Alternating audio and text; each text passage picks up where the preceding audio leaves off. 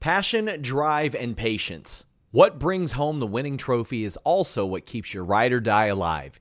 eBay Motors has everything you need to maintain your vehicle and level it up to peak performance. From superchargers, roof racks, exhaust kits, LED headlights, and more. Whether you're into speed, power, or style, eBay Motors has got you covered. With over 122 million parts for your number one ride or die, you'll always find exactly what you're looking for. And with eBay Guaranteed Fit, your part is guaranteed to fit your ride every time or your money back. Because with eBay Motors, you're burning rubber, not cash. With all the parts you need at the prices you want, it's easy to turn your car into the MVP and bring home that win. Keep your ride or die alive at ebaymotors.com. That's ebaymotors.com. Eligible items only. Exclusions apply. Again, that's ebaymotors.com. Hello, welcome everyone to the Spotlight here on Fightful.com. I'm Jeremy Lambert, joined as always by Steven Jensen. And Jensen, it's a flu game for you. Something, yeah, man. I got super sick. I started feeling it a little bit yesterday morning. Got through my day of work barely. And then man, last night it was just rough. I got a bad headache, got a fever, nauseous, I'm really hoping I don't have the big C.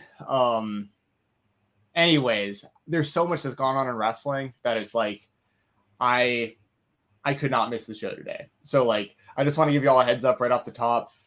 If I mute myself and bail for a second or something, I just feel really bad this morning, unfortunately. But we got a lot of good stuff to talk about, and I don't know about the good interview. Stuff.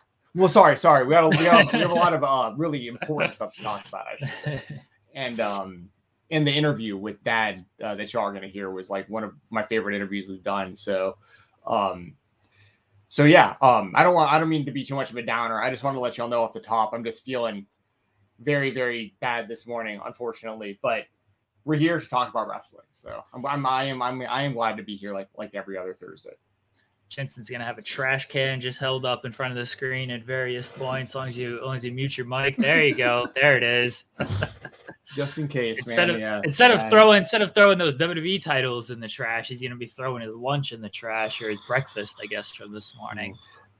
Well, I hope you feel better this morning. Yeah, oh, dude, I couldn't even eat. Oh no, dude, I couldn't. I ate one thing yesterday, and I couldn't. People don't want to hear about this.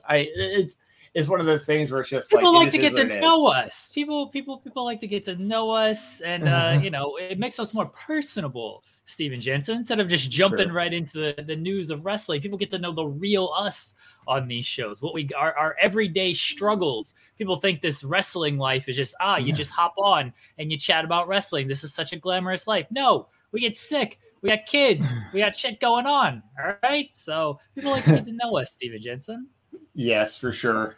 I'm hoping I don't have to work my shoot job today. I'm waiting to hear back about that. In an ideal situation would be doing this show and going right back to sleep for an entire day. But hey, maybe my boss might hit me back up and say, hey, you got to work. And be like, all right, at least I work from home. At least there's that. Yesterday I had to go in the office for a minute. Now I'm all worried that if I have something, I probably just spread it to all my coworkers. I got it from one of my coworkers. Yeah. I haven't had to be around people in so long. And yesterday, some of our computer systems didn't work. So I had to go into the office for half the day. And yeah, pretty much ever since then, I feel absolutely terrible. But anyways, let's talk about wrestling, Jeremy. Let me read this super chat from JJ, who says, hello to my favorite big star, king of the Indies watcher. Much love to both of you after this week. Smaller note, pump for Slammiversary. We will talk a little about Slammiversary. That is one of my spotlights this week. Of course, I don't care about these big matches. I only care about the reverse battle royal because that's back in the world of wrestling. But before we get into any in-ring wrestling, Jensen, to pull back the curtain here a little bit more, we send each other our spotlights for the week. Usually we've been doing them earlier since our show starts earlier now. So Tuesday night we sent in everything except for AEW because AEW was hadn't aired yet. So we sent in everything for besides AEW Tuesday night. Mine for WWE was the Apollo Crews vignette that aired on NXT, which sure, if you care about that, go watch that. I thought it was something else. And yours was the NXT UK match between Miko Satomura and Ivy Nile, and Ivy Nile's potential. That is what we were going to talk about when it comes to WWE. We were going to talk about NXT and NXT UK. That's how the week was for WWE by Tuesday night, Wednesday morning.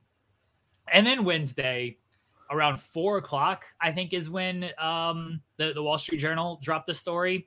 All hell broke loose in the world of WWE. All hell broke loose in the world of WWE. So Wall Street Journal publishes this story. It is an ongoing investigation. There are legal ramifications. We can only say like so much about it. We don't want to get ourselves, the site, anybody in trouble here. But they're investigating Vince McMahon over $3 million hush pact on an alleged affair. I'm going to pull up the story here in a second. It was behind a paywall on Wall Street Journal. I don't know if it was free, if it is now free. But according to a report of the Wall Street Journal, the board is investigating a secret $3 million settlement that Vince McMahon reportedly agreed to pay to a departing employee with whom he allegedly had an affair, according to documents and people familiar with the board inquiry. So the WWE Board of Directors is investigating this whole thing. A January 2020 separation agreement reportedly bars the now former employee who was hired as a paralegal in 2019 from discussing her relationship with Mr. McMahon or disparaging him. The investigation reportedly began in April when other older non-disclosure agreements involving claims by the former female WWE employees of misconduct by Mr. McMahon and John Laurinaitis, head of talent relations. Wall Street Journal couldn't determine how many previous agreements were being investigated. Board members reportedly learned of a $3 million agreement and a series of anonymous emails they received from someone who said the former WWE paralegal was as a friend. McMahon and Laurinaitis did not comment on the story. The WWE's lawyer, Jerry McDivitt, sent a letter to the Wall Street Journal, said that the former paralegal hadn't made any claims of harassment against Mr. McMahon and that WWE did not pay any money to the ex-employee on her departure. It does say in the report that McMahon paid his own personal money for this. I think there was some confusion there of did he use WWE funds for it, which would have been a huge no-no, or did he use his personal money, which still isn't good, but it's coming out of his own pocket. And a WWE spokesperson said the company is cooperating fully with the board inquiry and that the relationship with the ex-paralegal was consensual. He added that the company takes the allegations seriously and is dealing with them appropriately. So the investigation's underway. We will see what happens. But this is a major story in the world of wrestling, as the fallout from this could be Vince McMahon leaving. I think Laurinaitis is stepping down in some capacity at some point. I don't see how he kind of gets out of here and remains, scot-free. We saw it with Carano with the trash bag sent to Mickie James, and Paige even said she got her stuff sent in a trash bag by Carano. Paige on her Twitch stream, she retired this past week, by the way. That's like that happened on like Friday, and now it feels just like a story that's non-existent based on everything that happened yesterday. But I like Carano kind of took the fall for all of that. It seems like my guess is Laurinaitis won't last after all of this shakes out. What happens with McMahon, I don't know. What do you see happening here, Steven Jensen, in terms of the big picture WWE? Because I don't want to get into the investigation of what happened. That's not for us to discuss. That is that's all a legal matter that we can't comment too much on. Yeah, I don't know. It's tough. It's really tough to know because on one hand, I don't see Vince leaving like ever for like any reason, but he might kind of be forced to. I don't know. I'm with you though. I can't imagine Laurinaitis like kind of surviving the whole situation in the company. He's married to one of the Bellas, like the Bella's mom, right? Yeah, their mom. Yeah. I didn't mean one of the Bellas. Of course, not one of the Bellas, but their mom. Yeah, I don't know because like I want to talk more about like kind of what is being alleged, but at the same time we can't really get that into that right now. So it's a tough topic to talk about and kind of tiptoe around. I don't know. I mean, I'll say this, and I caught a little bit of a little bit of Alex and Sean last night, and I'm with Alex when it comes to a lot of it, where he was just like, how crazy is it though that like no one even seems surprised? You know what I mean? Like it's surprising, right? But like when it happened, everyone's kind of like, oh yeah, I could see that happening. You know, it's like, damn, you know, I really don't know. Until there's more information out there, it's going to be really hard to comment on. And like you said, I don't want to get us in trouble or the site in trouble or anything. So I don't know, but this is huge, you know, like David Bixenspan said it on Twitter yesterday. And, you know, I think he makes a pretty good point. I think if you're a disgruntled WWE employee and you're someone who wants out of the company, or you're someone who's had any kind of like weird like creepiness happen to them in the company and stuff, like now is your time to like really speak up and like try to do something about that. You know what I mean? Like, because, you know, this is a really bad look for the WWE, a really bad look for Vince, a really bad look for Laurinaitis. And it's just, you know, I've heard, I don't know anything obviously, but like there's always been kind of like under the surface kind of rumors that like Vince over time has kind of like done stuff like that. Like, you know, because they have like a crazy sketch history of like doing a lot of crazy stuff with a lot of their performers and stuff. And I like the idea of like a little hush money doesn't really seem that out of the realm of possibility. That, you know, not just for this, but like there's probably other stuff too throughout the history of the company that Vince was probably like, you know what, I don't want this to be a problem. Let's give you some money and get you to kind of keep your mouth shut. And I'm not saying that's a good thing, obviously. I'm just saying like none of this is just that. Like once the story came out and I was reading into it, I was like, this stuff just doesn't really seem that surprising to me, which is not really good. Because like if this was like, you know, I don't know what a good example is, but you know, if this was another person in like high power, if this was like I don't know, I don't want to name names, but you know, if this was like the owner of another like major sports franchise or something like that, like I wouldn't be I would be way more surprised than like Vince being involved, if that makes sense. Like Vince he's always got controversy kind of attached to him in some way, shape, or form. And also I want to throw this out there, Stephanie leaving the company the way she did, like who knows if this has anything to do with that's complete speculation, but I'm just saying like his whole family is like leaving the company, and like I don't know, like it's a terrible look. It's bad. I don't really know how else to. Well, how is there? What else do you want to add about it? Because I know once again we can't talk like super in detail about it, so it's tough. But like, do you kind of feel the same way where it's like you hear this and you're like, unfortunately, you're like not surprised, but like it is shocking that like this is happening. When it comes to billionaire owners in any company, I'm not surprised with anything. You mentioned like other sports. Amon brings up Robert Kraft. We've seen in the NBA, the Dallas Mavericks got hit with a big sexual harassment story. Was that with Cuban or? I don't recall the details on that, and I don't want to get anything wrong. I don't know if Cuban was like fully involved with that, but it was definitely a bad environment when it comes to the Dallas Mavericks. Cuban is obviously still there, so it may have just been like he turned a blind eye to stuff. Maybe he wasn't directly involved with things, but I don't want to get details of the story wrong. You know, we had the Clippers owner who got caught using racist language, and so like he got outed on that. Like he got kicked out of the league. Sterling, I believe. So like this happens in sports. It happens across really a lot of these big businesses. We maybe don't hear about it. Leland says I think Cuban was aware of it and tried to cover up, didn't recommend. I would imagine Cuban probably, like, considering he runs that thing, like knew something about something and just didn't like say much. And then, you know, people just got fired off of it or people left off of it.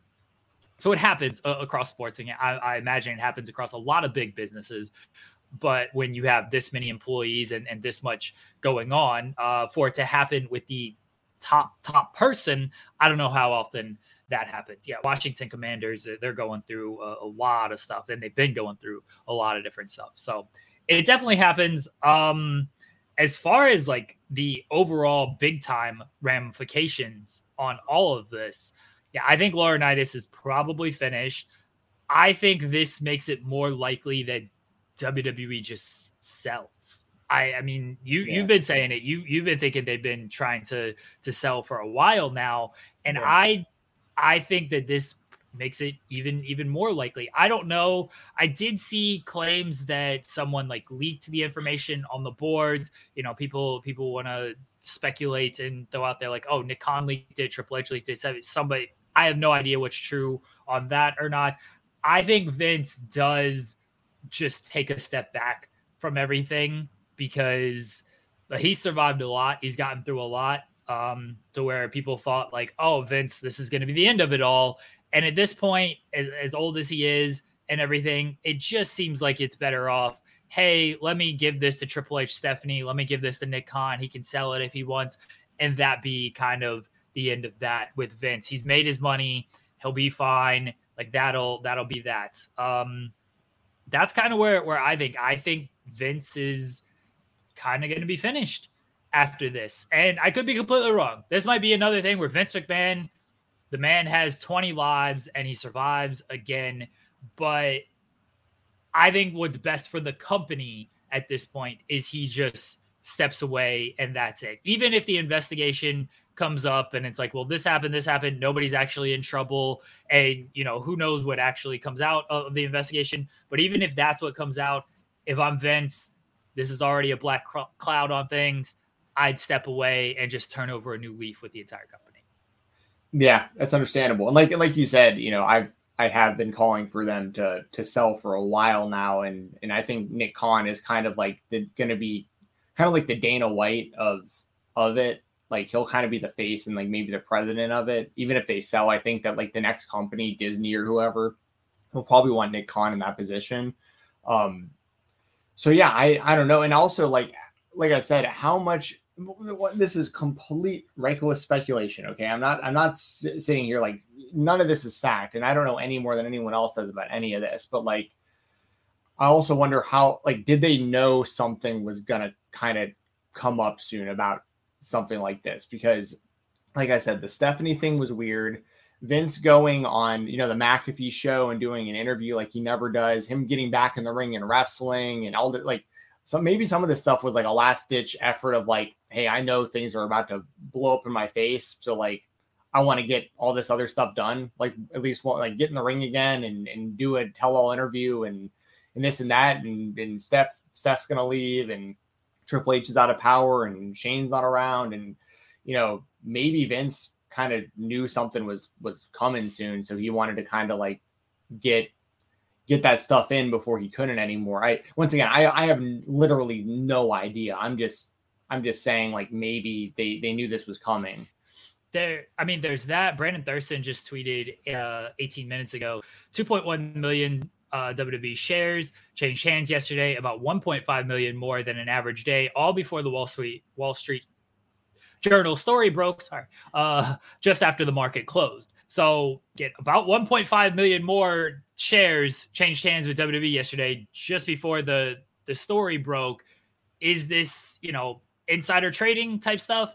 I don't know. That does seem a little curious, just like Stephanie stepping away, just like Vince. Not even so much the interview, which was a little curious, but if the man was going to wrestle again, then sure, maybe he's going to do an interview and everything. And maybe, like you said, he decided to wrestle again because this was his last shot at everything. I know people pointed out in that interview where he was referred to Linda as my wife at the time and not, you know, my current wife. People were very much in picking that up. There was the report that Vince and Linda were selling their home. It turned out that report was not true. There was also the report that they were selling, I believe, their like loft in Connecticut. And I think that report was actually true. So there's different reports going on when it comes to them. A lot of stuff that's been happening when it comes to them that you look at it now, when you see when this investigation started, when you see when all this, which was basically, you know, April and then a little bit earlier when the documents came out in January, when you see the timeline with everything, you can definitely look at things like, oh, this is a lot more curious now than it was then. And even then it was a little bit curious. Yeah, no, I'm with you. Yeah. I'm the shares changing hands, the timing of that is very suspect. Yeah, this is all a bad look. I'm interested to see, what comes out next about this, if more people step forward about similar things. I mean, think about all the like women specifically that like worked for the WWE, especially in like the Attitude Era and stuff. Like some of the stuff that like some of those women were subjected to doing like on screen and probably behind the scenes and stuff. You know what I mean? There's probably a lot of people with the WWE that like haven't wanted to say anything because like they didn't want to be the only one. And it's pretty much impossible to go up against the WWE in court. Like you're almost always going to lose if you try to fight the WWE. And so it's like, it's tough, but like maybe if there are people who have been wronged in the past, they see this and they're like, you know what, I'm going to say something about this, about what happened with me. And maybe they can all kind of band together and get something done. I'm also not one of these people who fiends for like the downfall of people. I'm not sitting here hoping like Vince, I'm not sitting here hoping like, Vince, his whole life and career just goes down in flames. But at the same time, like if there's truth to this and then like other things start coming out, like, I mean, I do kind of hope he gets what he deserves.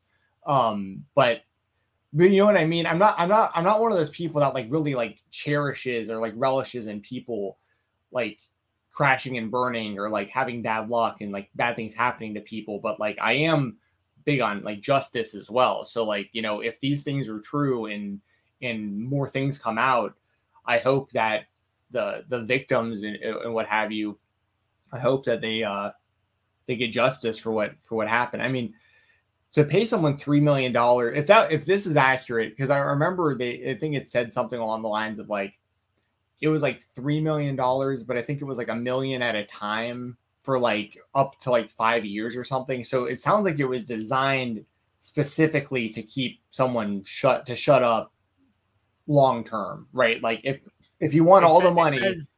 It says the non-disclosure agreement provided an upfront payment of $1 million to the former employee, with the remaining $2 million to be doled out over a period of 5 years. So that too is like, I mean, if I'm being honest, it's smart on Vince's part, like to do something like that, because it's like a long-term way of trying to keep someone's mouth shut. But at the same time, like if this is true, that's it's pretty telling, right? Because it's like, hey, we know we screwed up and we need this person to keep their mouth shut for at least 5 years. So we're going to incentivize them by paying them out incrementally throughout 5 years so that hopefully 5 years from now, if anything comes out, we can just be like, oh, that was a long time ago. And like, they can't get their facts straight and blah, blah, blah. And like too much time has passed and maybe nothing happens. And it was a friend of the person this was alleged against, right? Like this wasn't like the victim saying something. It was like a friend of the victim saying this to the Wall Street Journal. So well, I don't know. I don't know who talked to the Wall Street Journal. What came out in the emails, and these emails that now, if they're going to be investigating this stuff, this could get very messy, because the report says the first email sent to board members on March 30th alleged that Mr. McMahon initially hired the woman at a salary of $100,000, but increased it to $200,000 after beginning a sexual relationship with her. The email to the board also alleged Mr. McMahon gave her like a toy to Mr. Laurinaitis. These words, what's going to come out potentially in these emails, could get very ugly if this is just one line in an email that they found so far. The board is investigating the allegations in the email. The people said the people familiar with the inquiry said the former employee reportedly moved from the legal department in 2021 to become an assistant to Mr. Laurinaitis.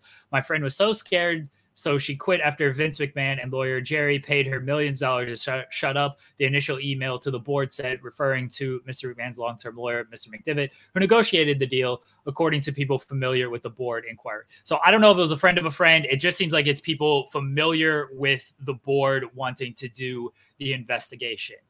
Who those people are, not sure, not going to speculate on that. Just that is what we know.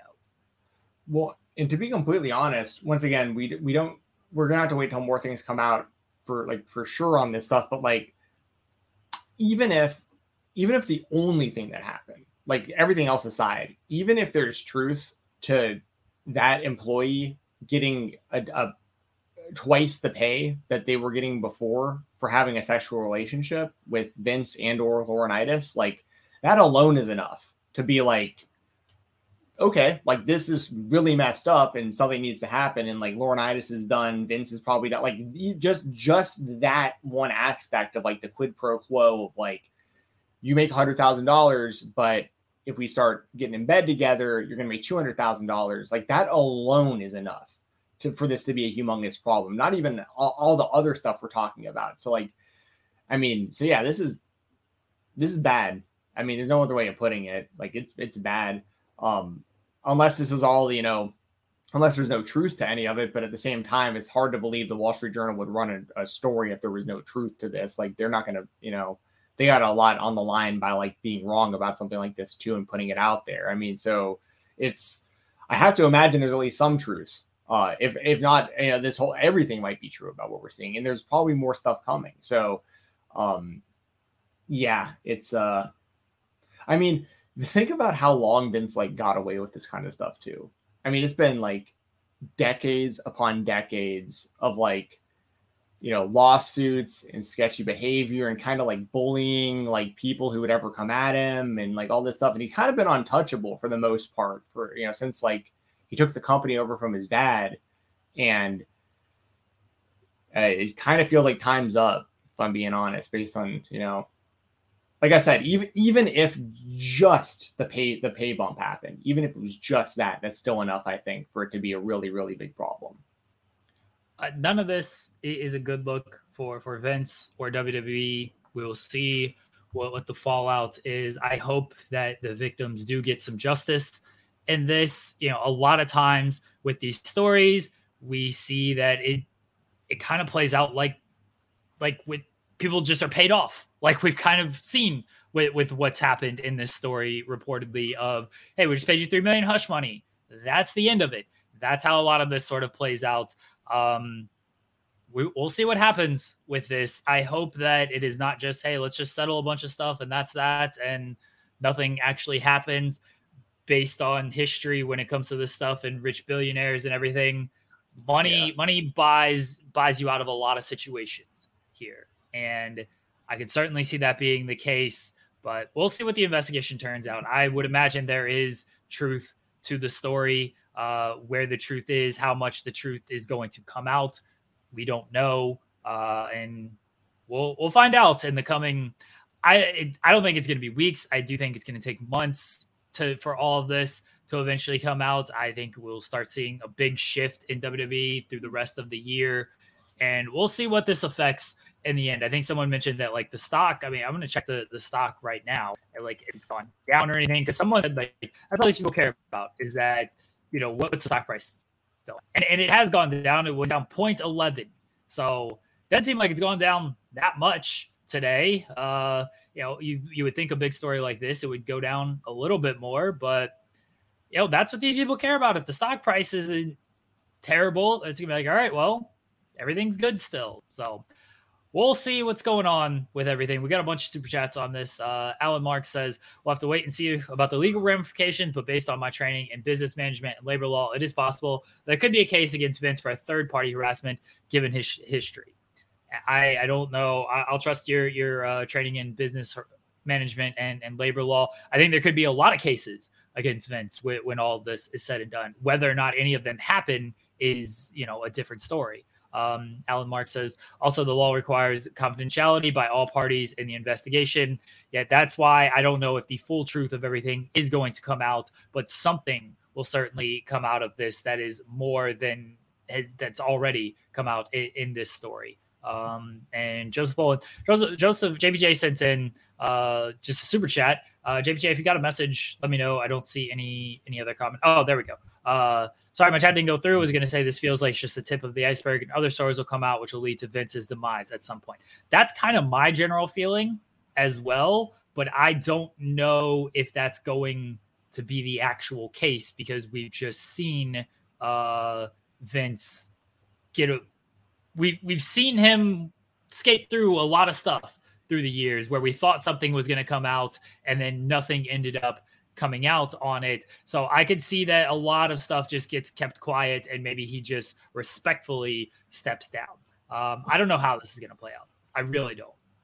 Or maybe there's more hush money. He's like, all right, you know what? How about $10 million? It's like, you know what I mean? Like, again, like a lot of times when it comes to this stuff, like a lot of it just probably gets paid out and that's the end of it. Like how many times have we seen this when it comes to investigations, when it comes to harassment lawsuits and stuff? It's just like, oh, they settled. There was a money exchange. Nobody talk about anything. Like that's a lot of times that it seems like that's how it plays out when it comes to this stuff, when it involves, rich people going on. Well, so I was just say real quick that, and part of me, I want to know what the truth is for a lot of reasons, right? Like you want to know and you want justice, but also as like just a fan of wrestling, which is secondary to like the things that we're talking about, but like being a fan of wrestling, there are obviously those people out there that will blindly support the WWE regardless. Like they don't care. Like they all this could be true and they still love the WWE and it just doesn't matter. But I think for the fans that are maybe on the fence about like whether or not to support the product, they need to know the truth, because like if you're out there like buying the merchandise and buying tickets and watching the shows and promoting the product and you're this big WWE fan out there in the world or whatever, but like this kind of stuff is going on, at least you should know so that you can make a decision on if you want to continue to support the product or not, because you know what I mean? Like, it's just one of those things where like, I want the truth out there, like, because I mean, and this goes with anything.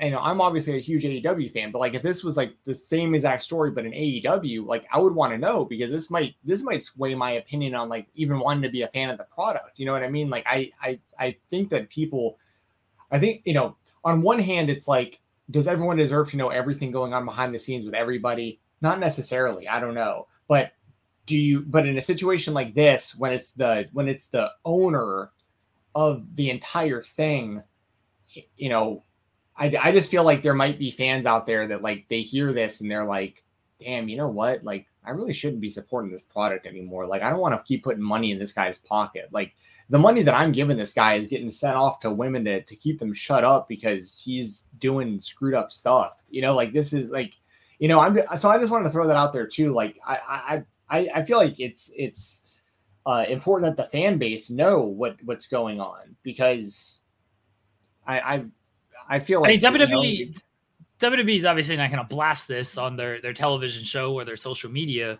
or anything. Not. Yeah, if you're online and you read this stuff, then you're going to know whether or not you want to continue to support is up to you. A lot of people, they will, their parents and their kids, they're probably not going to tell their kids like, hey, I want to go see a WWE show. They're not going to be like, well, we're not going to support this because of this, this, and this. And the kid doesn't care about this stuff. The kid is just like, I just want to go see Roman Reigns. I just want to go see this person.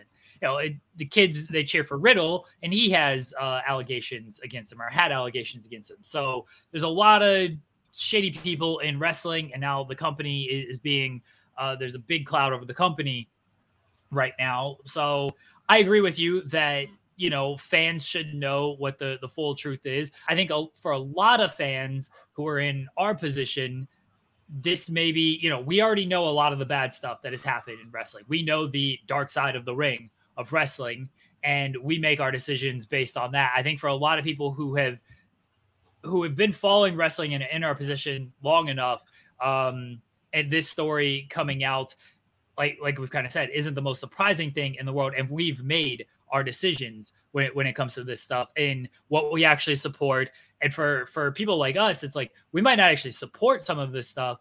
We've just got to cover it because it's part of our jobs. There are wrestlers that I do not support. I do not support what they've done in their personal lives and stuff, but I still have to cover them in some capacity because that's just part of my job. And that's how it's going to be with WWE. WWE, this happens. We can't stop covering WWE because of this. Even if I don't directly support, I'll support WWE with any of my money or anything like that. I guess I do because I pay for Peacock or whatever. But like, I got to continue to cover the product and everything. But you're right that fans do deserve to know. I think for a lot of fans, they know stuff and they're just going to continue to make their decisions. Sure. 100%. And like you said, of course, the WWE is not going to come out and say something about this, nor legally probably can they, if we're being fair. Like, I mean, this is an ongoing investigation and stuff. Like, I don't think anyone's could even legally say something publicly if they wanted to from the company right now. But yeah, until more comes out, we can't say. I mean, we've actually talked a lot more in detail about it than I thought we were going to. But I also don't think we've said anything like that's out of turn. Like this. I hope the truth comes out. I hope justice is served. I hope the appropriate measures are taken based on what winds up coming out, and I hope that people out there that who I'm not going to sit here and say like I hope people stop supporting the WWE, because that's really not my point. It's just like I hope that if you hear this and you say, well, damn, I don't want to really support this product anymore, you have the right for that. Like I think as a WWE fan, you have the right to know what's going on so that you can decide if you want to continue to support the product or not. So yeah, we'll see what happens going forward. But I don't think there's any way John Laurinaitis survives the situation. Like, I think there's no chance in hell. But Vince, I think might be able to weather it potentially, just because he has for forever. He's been able to get out of stuff like this. But like at the same time, if you were already on the fence and like considering selling the company, this probably expedites the entire process. Like if you have a buyer and somebody's out there saying they want to give you like $8 to $10 billion or something for this thing, and now you've got this lawsuit like looming in the background, I think you just sell, wash your hands of it, and just ride off into the sunset if you're Vince. Like go enjoy the rest of your time on Earth.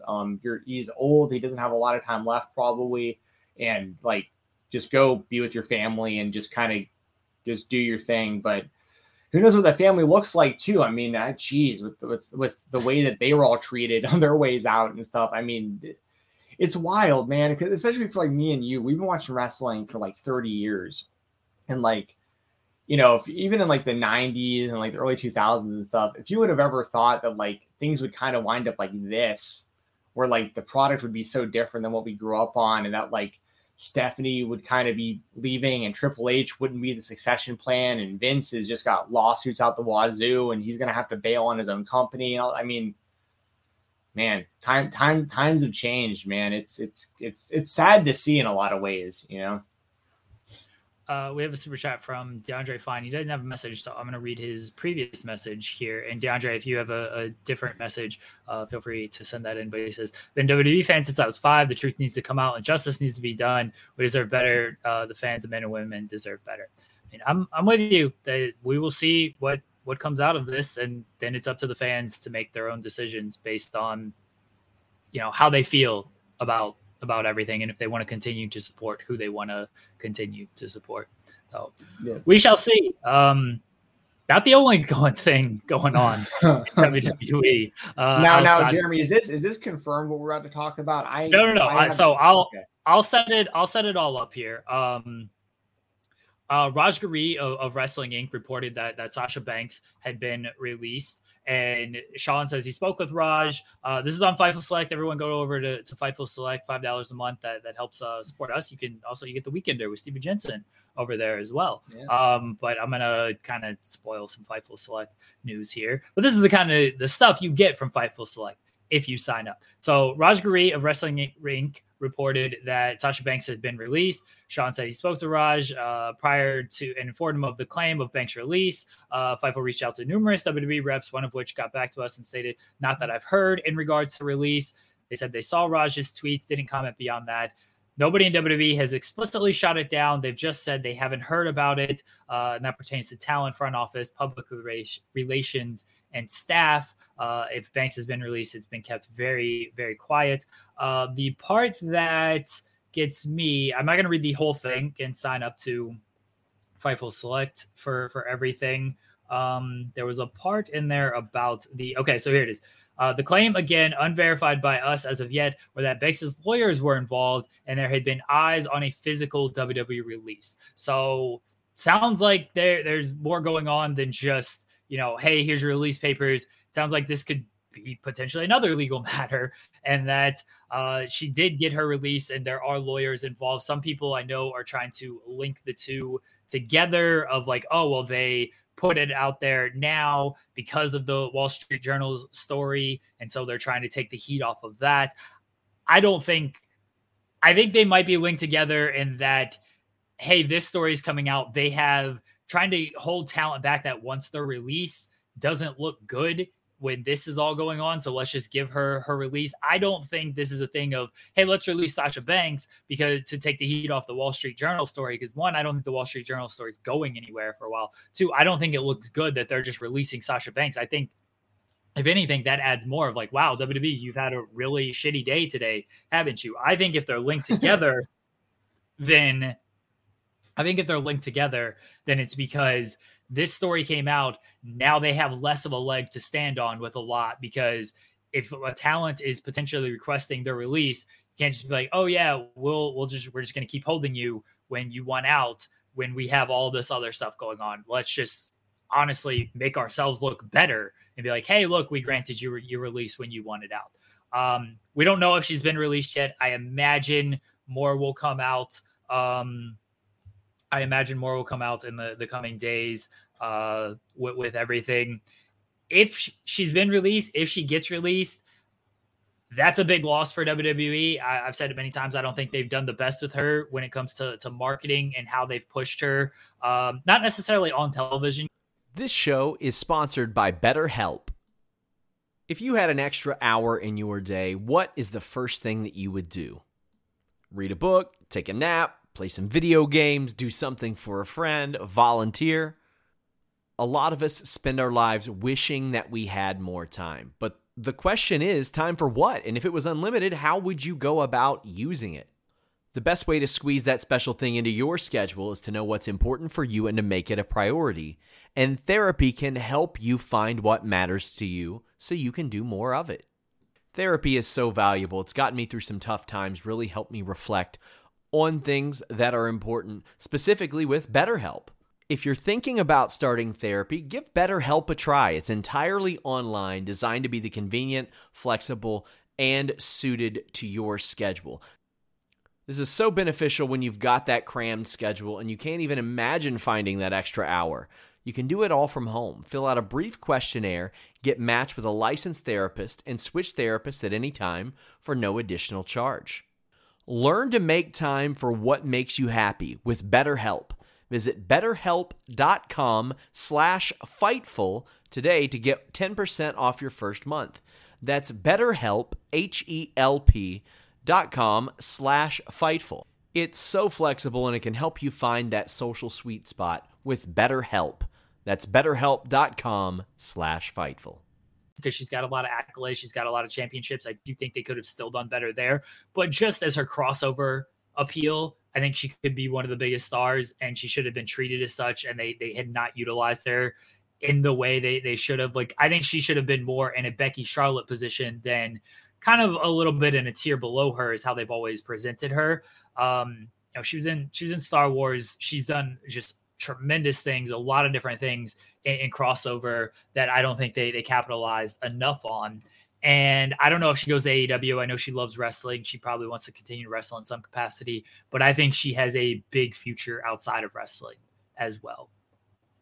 Yeah, I think everything you said is all really fair points. I talked about this just a second ago too, about what Bix was saying on Twitter about if you're disgruntled in like any way, shape, or form with the company, like now's the time. And I think that's kind of, you just kind of alluded to that as well. Like I'm not going to sit here and say like, yeah, they dropped they released Sasha to take heat off of the Wall Street Journal thing, because like that those are unrelated, I think. But I do think they're related to a degree, a very small degree, in that sense of like, they might be sitting here going, you know what, if so and so wants out of their contract, we're dealing with this lawsuit right now. We don't want even more people coming at us right now and trying to get, they don't want it all piling up probably. So they're like, you know what, Sasha, you want out. You've publicly wanted out. We don't want this to get dragged out publicly or in court or anything. We got enough going on right now. When it comes to legal, we'll just cut you so that you can go off and do your thing, and we'll just. But then if you're like an Ali or someone like that, you're probably wanting the same thing. You're probably like, hey, hold on a second, like, are we allowed to finally ask out now? Because Sasha got out and other people have gotten out before that, and like, I don't think people are going to necessarily like use the lawsuit as leverage to like get out of their deals and stuff like that. But I mean, kind of, to a degree, maybe they see with this with Sasha and other people that want out are like, now's the time to get out. Like, they got a lot going on. They're probably not going to fight it too much, and, just get out if you can, if you want out. I think it's pretty, I mean, it would be shocking if Sasha didn't wind up in AEW. I mean, she'd kill it there, and they could really use her in the women's division. I think the AEW women's division is actually really good, though, by the way. Like, I like it more than most people do, but adding someone like Sasha puts it on a whole different level than where it's at right now. So, and then, yeah, she has like the Mandalorian stuff and, acting, and, she's related to Snoop, and, I'm sure she can get in more in that world too, in like the hip hop scene and like music videos or whatever. Right. Like, I mean, I'm sure there's like plenty of stuff that she's going to be able to do outside of wrestling. But yeah, I mean, it's wild that like all the other stuff aside, like lawsuits and the Vince stuff and whatnot, just the idea that a performer the level of Sasha Banks is in that kind of position in the WWE to where she's so undervalued that she has to like quit the company pretty much, when this company should be like the land of opportunity, right? Like, I mean, it's like, this is the WWE. This is the biggest, most established sports entertainment company in the world. I mean, this is, and they just don't know what to do with their stars, or even trying to make people stars. Like, I'm with you too. I think that the fan base views Sasha on the same level as a Charlotte, but Vince just doesn't for whatever reason. And she's been pigeonholed as like kind of a mid-card act versus like a consistent main event act. So I understand why Sasha's frustrated. I also said it before, and I have to keep it real. People need to know what they're getting into when they keep signing with this company. Like, if you have to know that like these kind of things are a possibility. But if you're Sasha, it's like the timing just seems to be right. Like, things weren't going well for her there. At least she wasn't getting what she wanted to out of her time there. They didn't seem to really see the value in her. And, she walked out again. And I said it when the walkout happened here on this show. I really feel like the only real resolution that would work for anybody would be Sasha getting released. Like, I just didn't see her ever really making it work, or it's not her fault, but you know what I mean? I never saw the two sides being satisfied with one another. And this is probably the best situation, honestly. Like, if Sasha wanted out, she got out. Or at least we think she got out. We don't know 100% for sure, but Raj is obviously very credible. I don't think he'd put that out there unless there was like some serious truth to it, or at least very least his sources have made him feel confident in running the story. And I know that we wouldn't run something like that unless we were pretty confident as well. And I know you ran the report of it, on the website and stuff. So like, yeah, I mean, that's the thing though, right? I mean, hopefully Sasha's just happier outside the WWE. Hopefully she can wrestle elsewhere. I would love to see her in AEW. And if she wants to act, she's going to be able to act and do other stuff. And I think this is probably the best case scenario for Sasha. I think, yeah, if she wants to go to AEW, she definitely has a home there. I think she could go anywhere and she could have a home anywhere. People were saying it's not a big loss. Like, she's not really a draw. I don't really think anybody in WWE is like a draw. I think, Roman shifts a little bit. Cody certainly shifted things a bit. Anybody else, like even the people they look at as stars, like Charlotte, like Ronda, Becky, Seth, like they can all be just like shifted out. We've heard the expression a million times, like just cogs on the wheel. And I think that's how they see Sasha, of like, okay, she's been off television now for nearly a month. And it's like, nothing's really kind of moved up and down either way. It's not like SmackDown is taking this big hit because of Sasha Banks. If SmackDown ratings have dipped, one, I think Roman is a little bit more of that. And two, it's because they've been up against like the NBA playoffs or the NHL playoffs. Same thing with like Raw ratings. If that's dipped, it's because of the more what they've been up against when it comes in terms of sports, as opposed to, hey, they've lost Sasha Banks. So yeah, I don't think if she left, in their eyes, it is a big loss. I think in the eyes of a lot of fans, it's a very big loss, because you don't want to mess with the crew on Twitter. All right. I don't know if you've experienced the crew, Steven Jensen. I got friends of friends who've experienced the crew on Twitter. It's not good. You're looking at me like, you never see. Yeah. Stay. See, you've avoided them. You've avoided them on Twitter, which would be good. Because the Sasha Banks fans on Twitter, they're some of the most passionate fans in the world. And so, yeah, very, very passionate fan base that she has. So they will follow her. They will continue to support her. And for WWE, I don't think they view it as a big loss. For someone like me, who I see Sasha as the best women's wrestler in the United States and the most complete performer. Becky, in this second run, or this current run, she's very quickly climbing that list because she's been tremendous. But I think Sasha, in ring, overall presentation, the way she carries herself, the crossover appeal she has, I think she's top of the top when it comes to the female division, and she'd be number one on my draft board. So whatever she wants to do, she would certainly be successful at that. Sajizzle says, why go to AEW, which just knowingly enabled Hardy for weeks, another sloppy billionaire who doesn't care about wrestlers. We'll talk about that here in a second. But it would be a loss for WWE if they lose Sasha Banks, and probably not in their minds, as someone who enjoys watching her and she's one of the people that I will tune in to stuff for when it comes to WWE. To not have that, I think would be a pretty big loss, at least for me. Yeah, I'm with you though. I think that the WWE sees it as not a big loss. She's one of those situations for the WWE where, like, I don't think that Vince and the WWE see Sasha as like a massive star or like a big loss for them, but they also didn't really want her going anywhere else.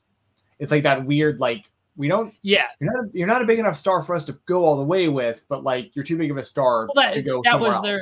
That was their reasoning for like keeping Ali, right? He wanted out, and they didn't honor that, and I think that was.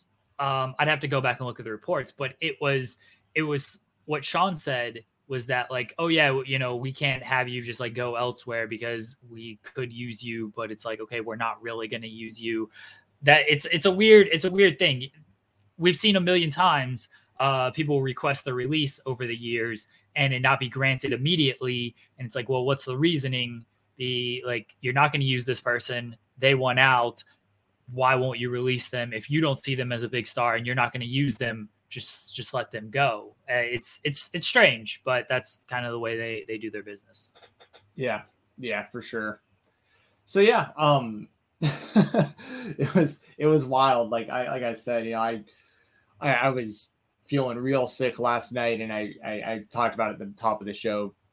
Not feeling great this morning either, but like last night I was laying there kind of like spinning, just like couldn't keep my eyes closed, couldn't go to sleep. And then I started getting messages from Jeremy, and I'm like, oh my God, what's going on? It's like, of course, on a day like today, where like the Vince thing breaks, it's like midnight or whatever. And I'm like, oh, and now Sasha's gotten released. Like, what a freaking day to be in the WWE or be a WWE fan. Like that's a weird one. Yesterday was a weird one. It was certainly a wild day, and I mean, it's been a wild week as we move into AEW. As it started on Monday when the report came out that Jeff Hardy had been arrested for DUI and driving with a suspended license as well. He had a hearing scheduled for Tuesday that got moved to July 5th. AEW did release a statement on Tuesday saying Jeff was suspended without pay and he has to go to substance abuse treatment. And that's sort of where we're at. I think that first and foremost, Jeff, somebody's got to help this man beyond the help he's already given. I hope he does go to some type of treatment. I think when it comes to this is you cannot get clean and healthy if it is not your choice. If you are being forced to do this stuff, it's probably not going to work out well. I know Jeff has said a lot of the right things in the past.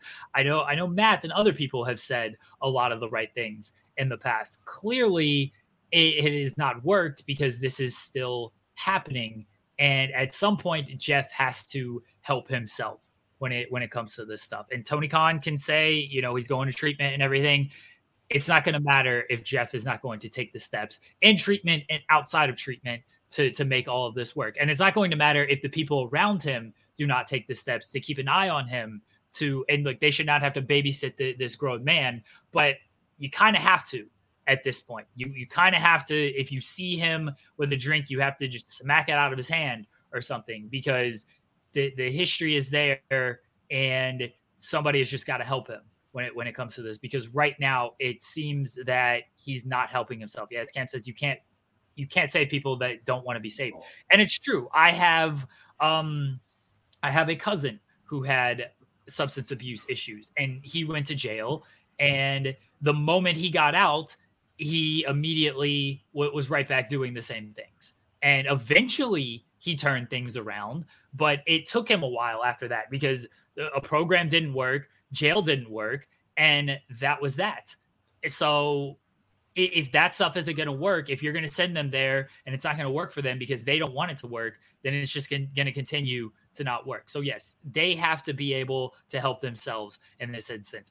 I do think he could just have more people being like, hey, no, don't do this, because it doesn't seem, based on, I don't know if you saw the video of him, like it seemed like he took a drink of whiskey. He said, whiskey, my best friend, my worst enemy. If you're watching that and stuff, somebody's got to be like, hey, can we not do this? You can't expect people to be around this man 24/7 to watch him, but there's more going on here than just, we left him alone for 5 minutes and he just drank a bunch. Like people have got to step in, more people have got to step in. And he has certainly got to do a better job of helping himself when it comes to this stuff.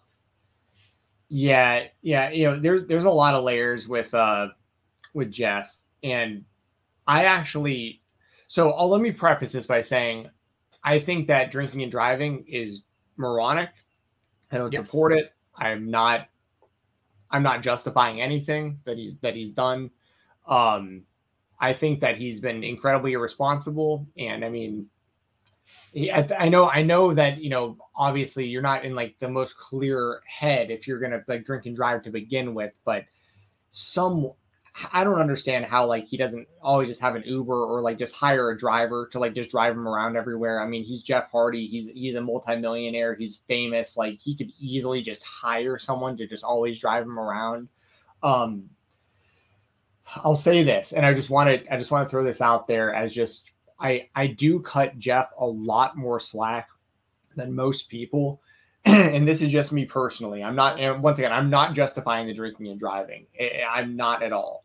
But when it comes to his substance abuse issues that he's had for like really pretty much most of his life, it seems like probably since he was like a teenager. I lost my mom to breast cancer when I was 14. My brother was 11. And I know Matt and Jeff were in a very similar situation. About the same age, their mom died of cancer, and they went through like some really traumatic stuff growing up. And I could understand Jeff. Like, I think part of the reason this is so tough for someone like Jeff, I think, is because I think he's going through a lot of mental stuff that he's been going through probably for his entire life. And a lot of it probably stems from tragedy. And then on top of that, the physical pain of his in-ring wrestling style and being prescribed painkillers throughout his career.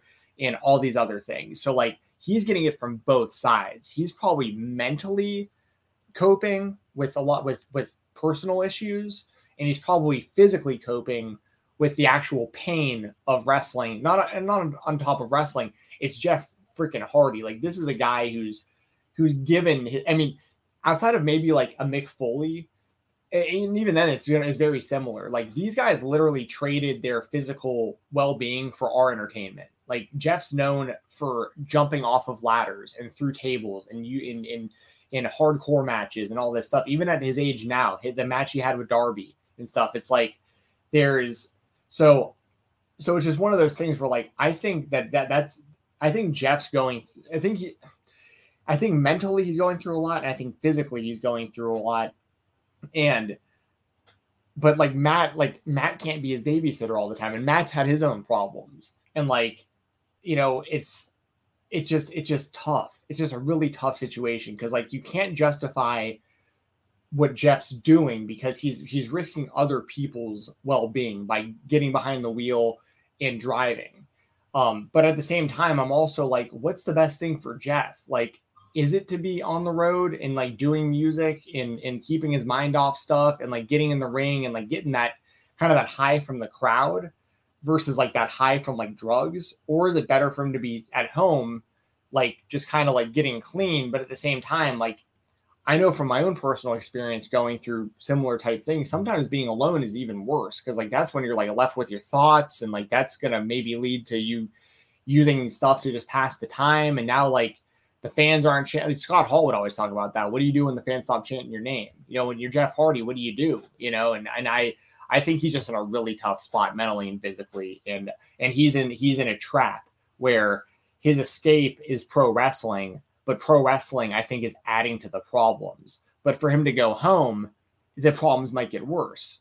So like I don't know what the solution is. I really don't, because like it's easy to say, well, we got to just keep getting him help, keep getting him programs, blah, blah, blah. But like you said, you can do a million of those. How many times have we seen like someone like Bam Margera go to rehab and just like escape rehab? You know what I mean? Like, it's just like, because they just don't want to be there. You know, like there's nothing you can do there's nothing anyone can do if you don't want to get help. There's nothing that anyone else can do for you. You have to want to get help.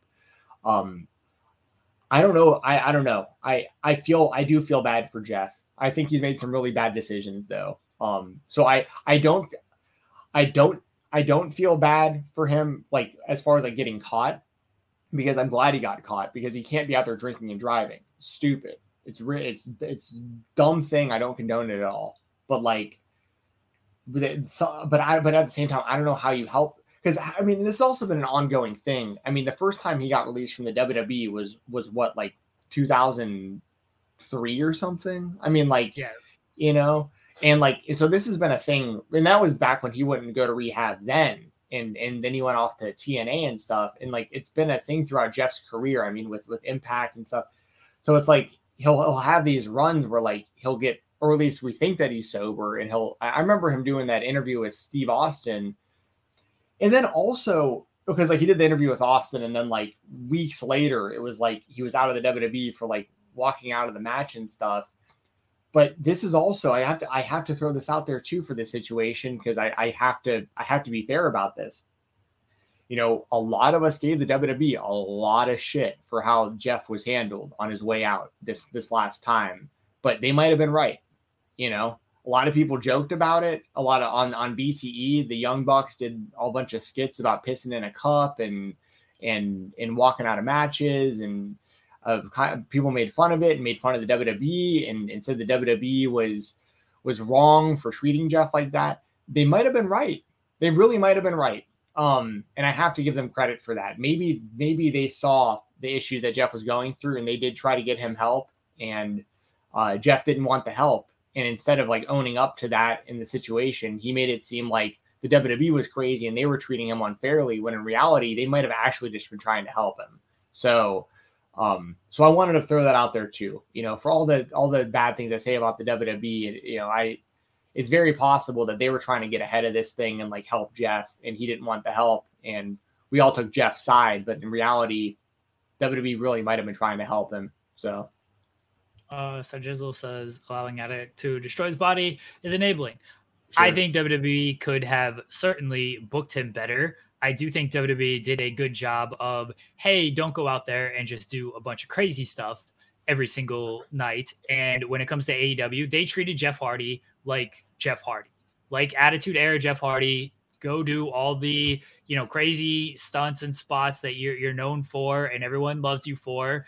And Jeff's not going to say no to a lot of this stuff. I'm sure Jeff probably wanted to do a lot of this stuff because, like you said, he enjoys those kind of things. And that is a rush for him that, you got to let Jeff be Jeff.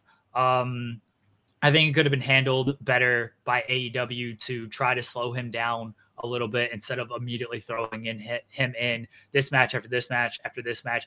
And I said as much when it came to like the Darby match of just like, okay, you're just doing a lot of crazy stuff in a short period of time right now. And it's like, hey, maybe slow down and just work like a trios match that, you don't have to take too many bumps and everything out there. You just don't have to do all this stuff all the time. But I think the biggest thing here is that Jeff has got to help himself when it comes to this stuff. And if he's not going to want to help himself, it doesn't matter what anybody else wants to do. We saw Jon Moxley. Jon Moxley checked himself into the program, and he looks better than ever when it comes to this stuff. If people saw Moxley like that and they tried to force it on him and it wasn't going to happen, then it wasn't going to happen.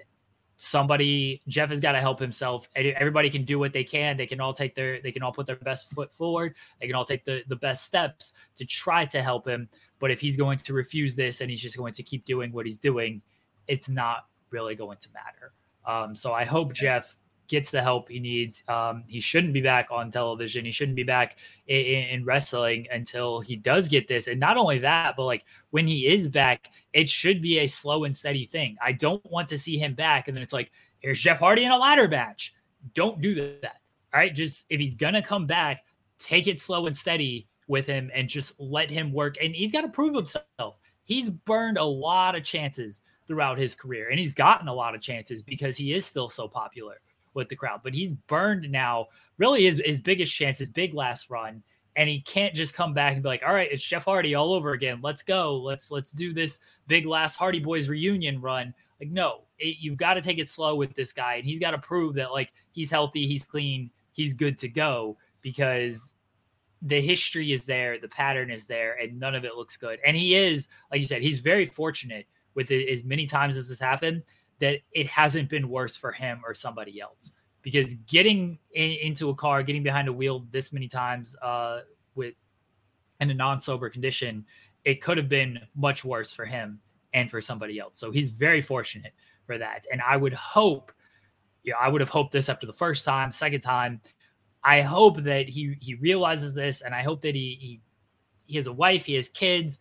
Like, that should change your perspective on stuff. I know it's changed mine since I've got involved with kids. Like, yeah, I can't be doing stuff that I did as a single person because I'm now putting my family at risk when I do these things. So you've got to change. You've got to change your habits, but it's not going to happen unless you're willing to change your own habits. And it doesn't matter how many people try to push it upon you. You've got to be willing to do it yourself. DeAndre leaves us a super chat. He says, I'm going to dip out. Thanks for the show. Hope you guys have a good rest of the show. Jeremy, you are awesome. Steven, always, you're the best. Hope you feel better soon. Thanks, DeAndre. Appreciate the support, buddy. Thank you. Thank you. So yeah, that's kind of where I'm at with Jeff. Yeah. And it's, he's like 45 years old for wrestling. That's old, or, but like, he's still a relatively young guy. Like, I hope that he can have like a nice life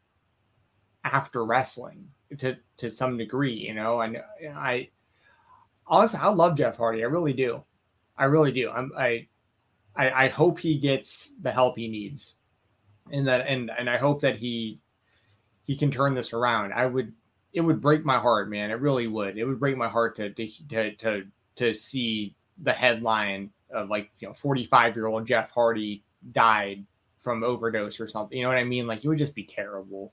So I hope he gets the help he needs. I'm always going to be a Jeff Hardy fan. even though he's made some bonehead decisions, I'm always going to support the guy to a degree. I don't support the drunk driving. Like I said, I can't stress that enough. I hate drunk driving. I think it's one of the stupidest things somebody can do.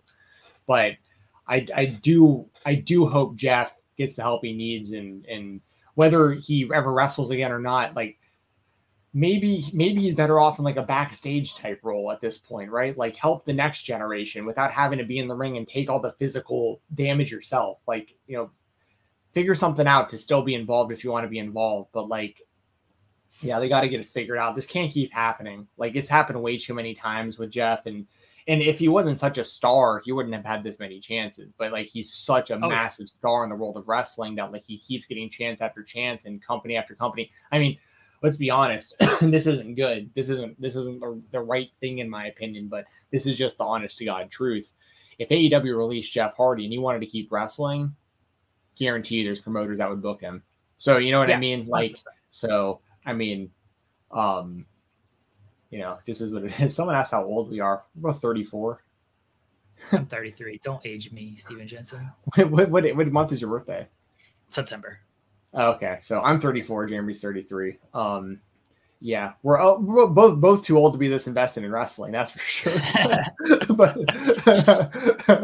hey man, it's paying bills for me, so I'm good. Right. Sean Ross Sapp is saying that I'm riding around on gold scooters and everything, which is not true. Oh, by the way, I watched most of that interview with Jared. By the way, good interview. I was working yesterday. I got zero mention during that. I just want to throw that out there. I think y'all talked about. I think they talked about everybody else ever that's worked for Fightful except for me. So that's Sean's fault. Sean should have brought you up. That's all his fault. It's all right. I'm not that salty about it. Just a little bit salty. When I sit down with Jared, I will make sure to mention you, Steven Jensen. Oh, thank you. I appreciate that. But yeah, I there's really not much more I can add to the Jeff stuff. I'm rooting for him to turn it around, but I've also been saying that for like literally 2 decades. So like, I hope this is the time where it works, but who knows? In actual wrestling, like what we see on television, Right. What a transition there. New AEW Tag Team Champions were crowned last night in a ladder match. The Young Bucks defeated Jurassic Express, Jungle Boy, and Luchasaurus. And, it was originally supposed to be with the Hardys, and then everything happened with Jeff, so they got pulled from the match, and then they just did a tag team ladder match. The Young Bucks won, first ever 2-time tag team champions in AEW, and then after the bout, Christian did his big turn on Jungle Boy. I was not surprised. I was not surprised. What report in the title? What are we? It says Sasha Banks reported. Sean Ross Sapp's in here just trying to yell at us. It says Sean, you didn't bring me up in the interview with Jared. You might have just missed. Yeah, that, but, Sean. Yeah, I think everyone else in the history of Fightful got a shout out during that show except for me. Wait, we got to put report. Wait, I don't even know what the title of our. I don't know. Sean is just being a jerk, just coming in here. I'm surprised he didn't just pop into the chat or pop into the stream to be a jerk to us. Jungle Boy got turned on by Christian. The Young Bucks are the tag team champions. There we go. That's it. What do we got to say about this, Jensen? Well, the Young Bucks are the tag team champions, and then also Christian turn. So like this is kind of a double topic here. So yes, the Young Bucks, there's a definite argument that can be made for FTR being the best tag team in the world, for sure. But in my opinion, it's the Young Bucks. Like I'm the most entertained by the Young Bucks of any tag team. I love that they've won the tag team titles again. I thought the match was really, really good. Really enjoyed it. I think that what we're heading towards is like a giant unification match between the Young Bucks and FTR. Like, because there's all these belts now that are going to be on the line, especially if FTR. If they do FTR winning the IWGP tag titles at Forbidden Door, which I feel like they could potentially do, then we're looking at potentially, the Young Bucks versus the Hardys with like 5 title belts on the line, which I think would be pretty cool. So yeah, I wanted to shout out the Young oh, Bucks. sorry, what did I say? You said the Hardys. Oh, I'm sorry. Yes, Young Bucks versus FTR. Yeah, and one also, speaking of the Hardys, though, this is another example. I always bring up the Sting versus Cody not happening in AEW because they felt like they had all the time in the world. The Jeff Hardy stuff is kind of along the same lines of like they had all these plans for the Hardys. I think the Hardys were going to probably be the next tag team champions if this wouldn't have happened. But like I feel like you just got to do stuff now when you have the chance because you have no guarantee of like how long people are going to be around in your company nowadays. You just don't. But yeah, I thought the Young Bucks match or the Young Bucks winning the title was great. I thought the match was awesome, and Christian finally turned, which we've been waiting for like over a year, and I thought it was really smart, really good storytelling, and it was the most obvious outcome. Like Christian turning on Jungle Boy was what we were all expecting to see, but in wrestling, I love that when things just make sense. Like they didn't need to have some big swerve and have like Luchasaurus be the one to turn or like Jungle Boy be the one to turn. I mean, just for the sake of like throwing us off or swerving us, like they went with the obvious story, which was the right story, and they paid it off. And now we're heading towards Jungle Boy versus Christian 1-on-1.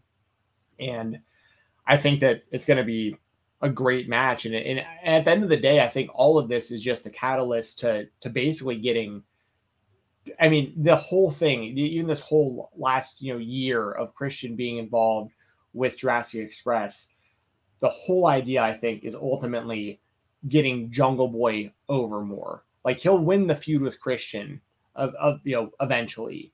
And Jungle Boy, I think, is going to go on to be a really big single star for AEW. So I think that like this is accomplishing a lot, and I think it was done the right way. So the only thing I didn't like about this story, the only thing is that Marco Stunt just like disappeared and Christian like took his place, and there was just never any mention of Marco ever again. Like I feel like he got shafted so bad in his AEW run. Like when they put out that Jurassic Express 2-pack and like didn't put him in there as a 3-pack and stuff, I got so mad about that. I'm like, this is they did him so dirty. But yeah. So how did you feel about it? Young Bucks winning the tag titles and then Christian turning. I'm all for the Young Bucks winning the tag titles. I think they've been the best team in AEW and in wrestling since they've turned heel. I've really enjoyed their work from a character's perspective, and then in ring, like they've been the Young Bucks in the ring, right? But as characters, that's always when I've had my kind of gripes with them. But they're such great dickish heels, and they're trolling and everything. They're so good at that. So I've really enjoyed their heel run, and I think it is the best call to put the belts on them. It was time for Jurassic Express to lose them. It's not that their run, like from a match perspective, they were having good matches.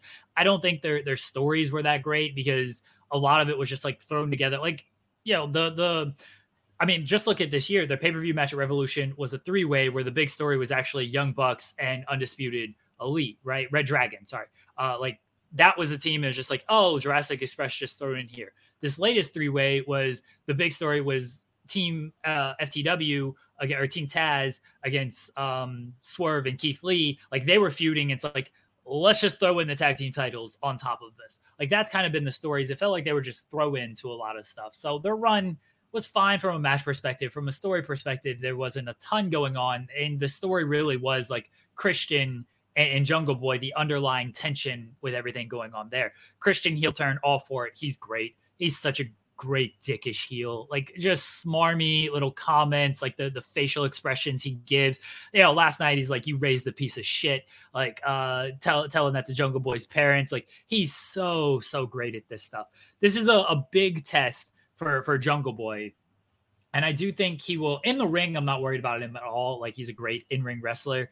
He said it before in the past that, he's not comfortable on promos. We've seen him early in his AEW run. He has not been comfortable on promos. He's gotten better over the years, especially since being aligned with Christian. But this is a different test than, okay, let me cut a little backstage promo, a 2-segment or a 2-second little promo against, the ass boys walk up or whatever. And I got Christian by my side. Jungle Boy is kind of standing on his own right now.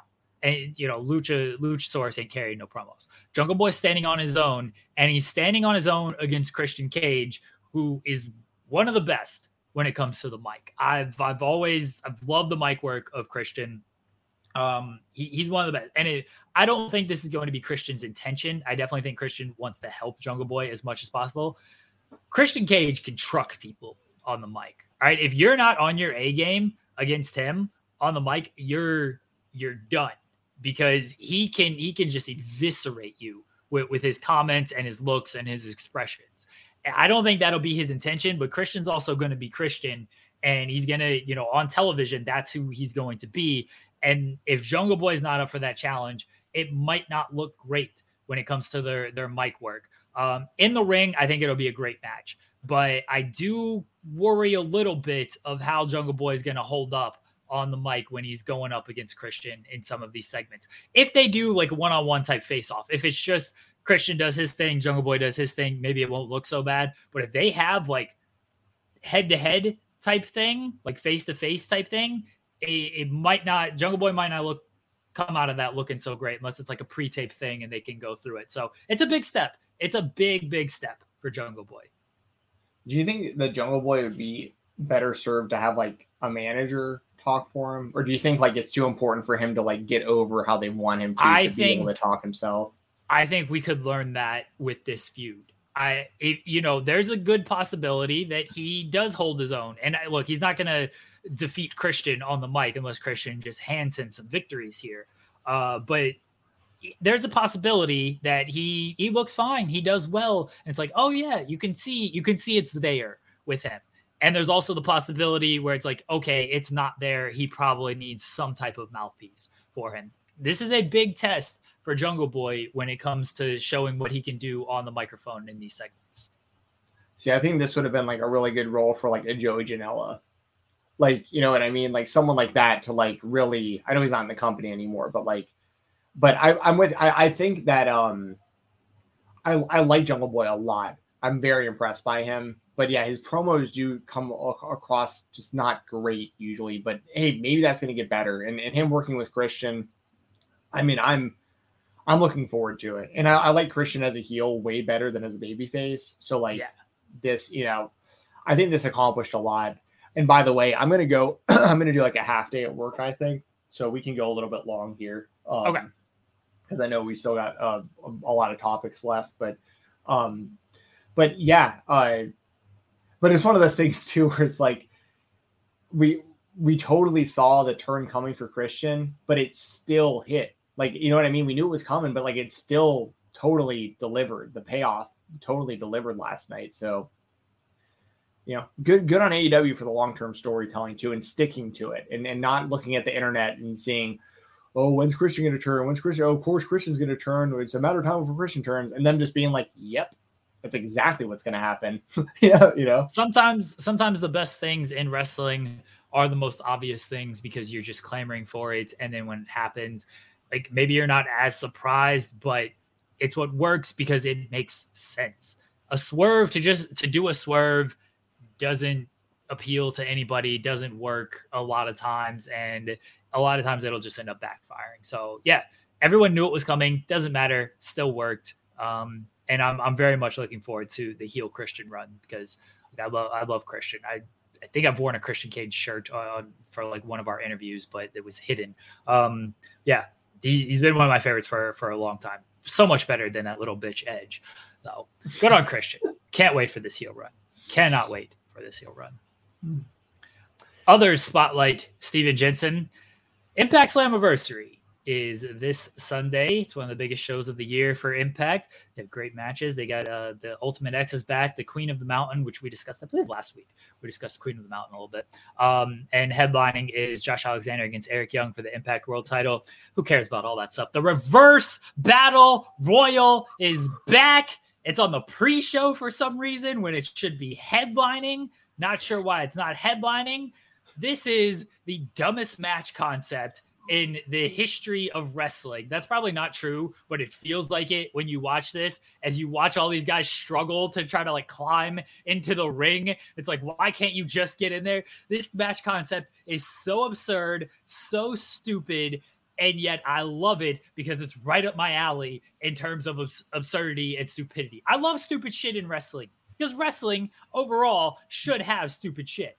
Like it's sports entertainment, right? Like it should have some concept of dumbness. And this is clearly, I think Impact probably knows like, hey, this is sort of stupid, but it's one of those tongue in cheeks. We know it's dumb. We're just going to do it. JJ's pumping his fist. We're going to do it for people like Jeremy Lambert who enjoy this kind of dumb shit. Like that's who we're going to do it for. We're going to do it for him because he's going to talk about it on the hit show, The Spotlight on Fightful. And that is why we're doing this match. So thank you, Impact. Thank you, Scott D'Amore. Gracias. Much love. Namaste. Whatever. Thank you, guys. Can't wait for Impact Slammiversary pre-show. Don't give a fuck about the pay-per-view.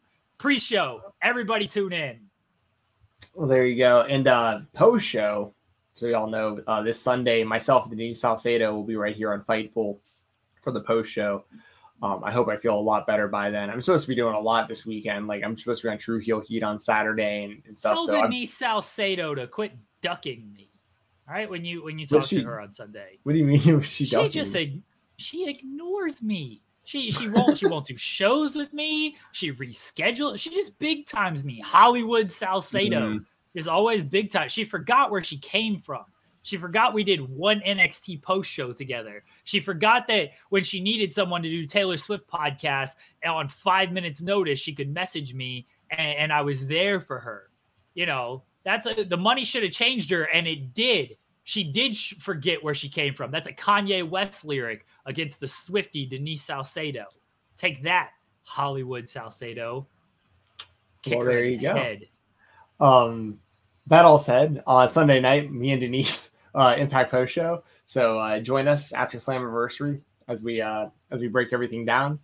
But yeah, so the reverse battle royal, yeah, it's one of the dumbest match concepts for people who might not know. I mean, it's pretty self-explanatory, but it's literally a bunch of people outside the ring, and like you're fighting to get into the ring, which is really dumb. So dumb. It's right up there with like Feast and Fire. That's another one that I think, or Feast or Fire. I think that's like one of the worst. Yeah, bring that back.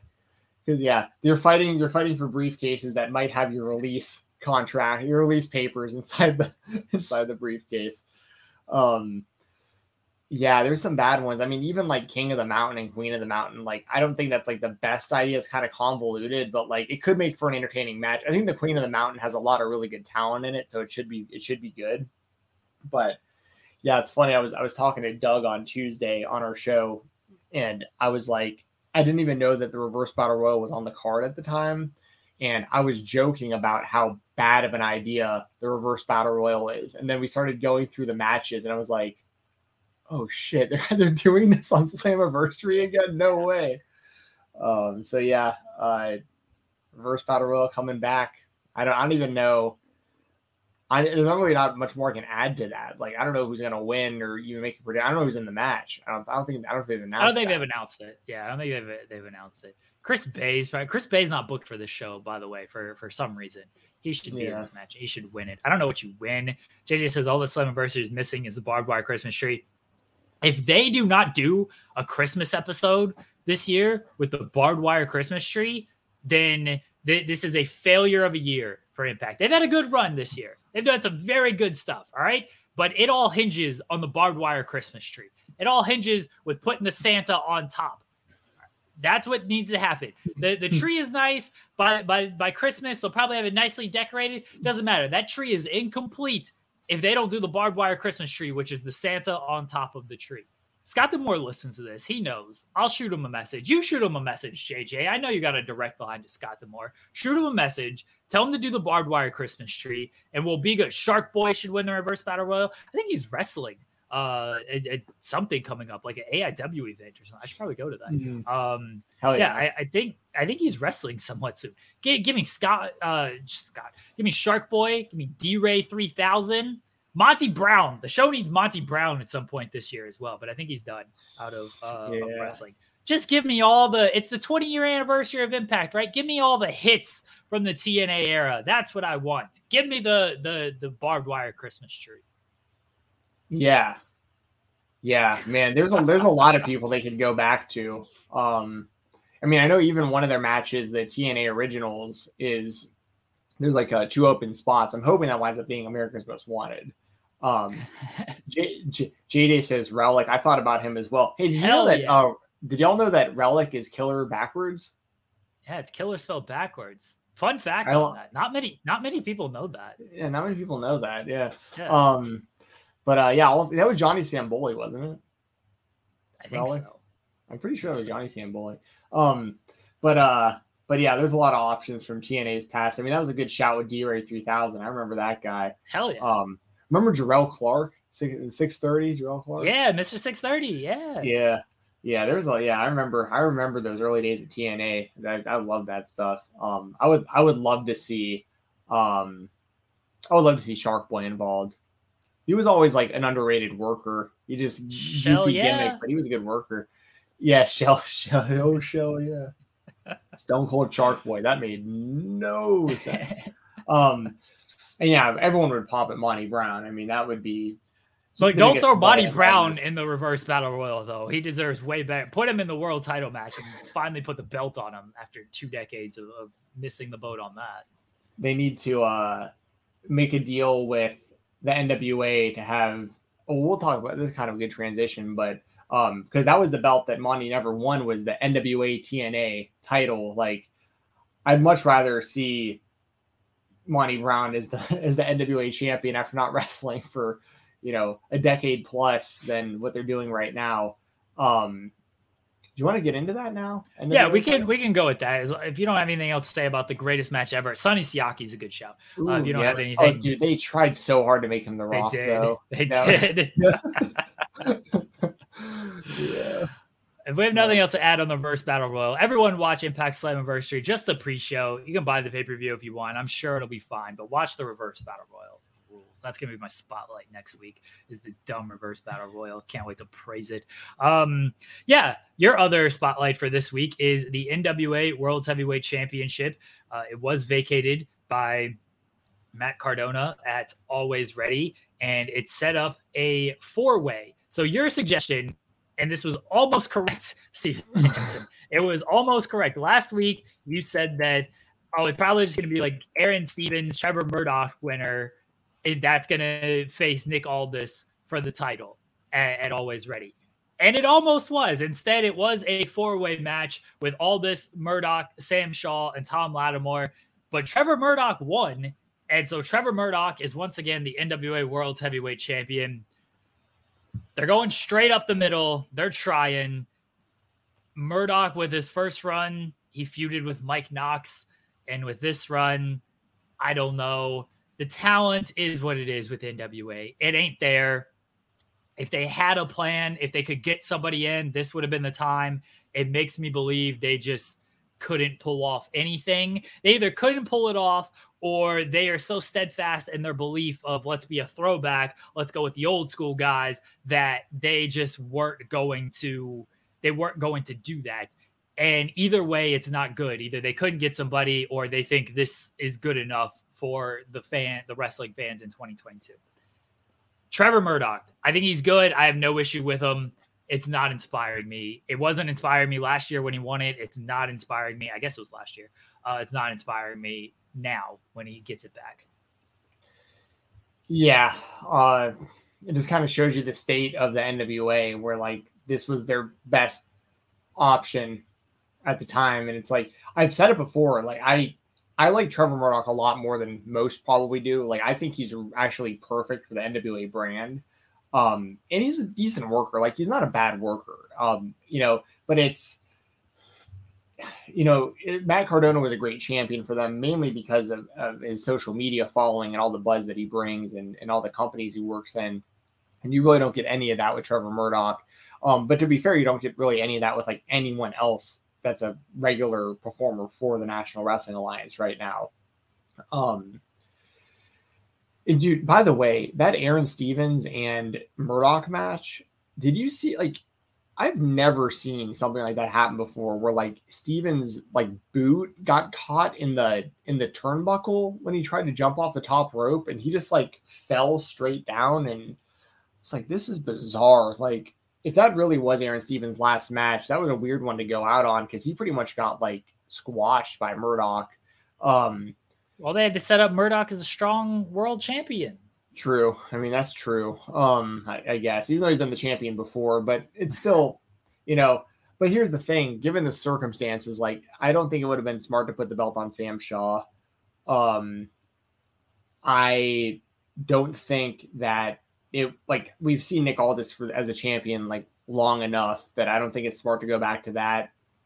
And Tom Latimer, I think Tom Latimer will probably be the first challenger for Murdoch.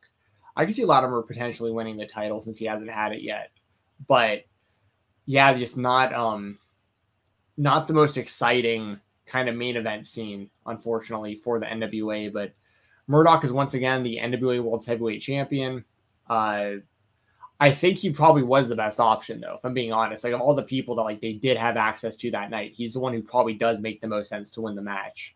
But where do you go from here? Like, him and Latimer just doesn't seem like that big of a deal. And then after that, like, there's just not a whole real list. And maybe when Cardona comes back, but who knows how long that'll be. So it's, yeah, not great. Not a great situation for the NWA. I mean, that whole show was kind of weird.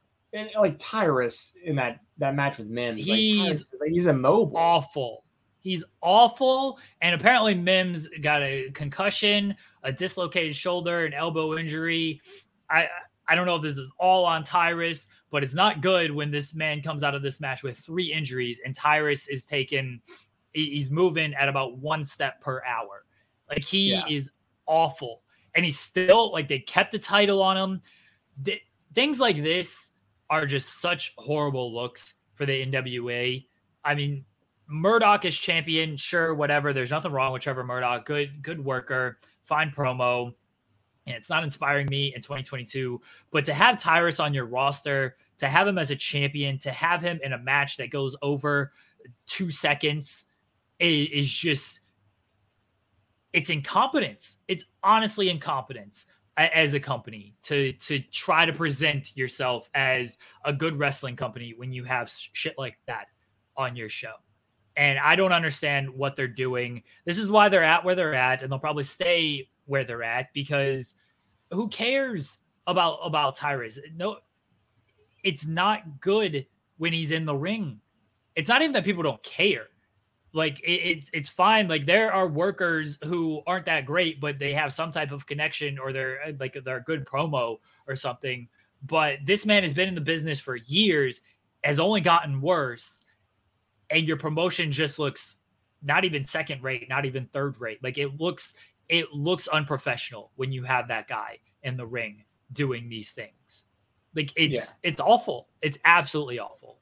Its finish was terrible. He like countered like a punch into the heart punch. It was so bad. He's terrible. Ever the Villain mentions that, and this is true. I think that Billy Corgan likes that title belt on Fox News Daily, but the problem with that is there's a lot of the wrestling fan base that does not like Fox News. So like I don't know how much this actually helps them. Yeah, what are you gaining because the belt is on Fox News? Like, what are you actually gaining? Is that what you want your company to be, the Fox News of wrestling? Like, what are you gaining by doing this? They gain nothing, and it only makes their company look worse. And he's injuring people.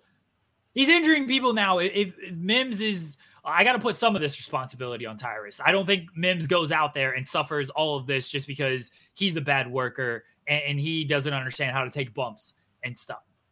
This is on Tyrus as well. True. And Ever the Villain says, I never said Billy was smart, LMAO. That's fair. I wasn't saying that. I'm just saying that, like, I think that you're probably right about that, but like, it's about the reason, but it's like, you know, it's just, why would, I don't know why Billy Corgan would think like, of all the places, because I'm very like, I'm not a political guy like at all. I stay pretty much completely out of politics. I don't like Fox News any more than I would like CNN or whatever. I don't really have a side in any of this. I really don't like politics, but like I do know for sure that like a lot of wrestling fans are not Republican. So a lot of wrestling fans are going to be totally turned off by the idea of Tyrus.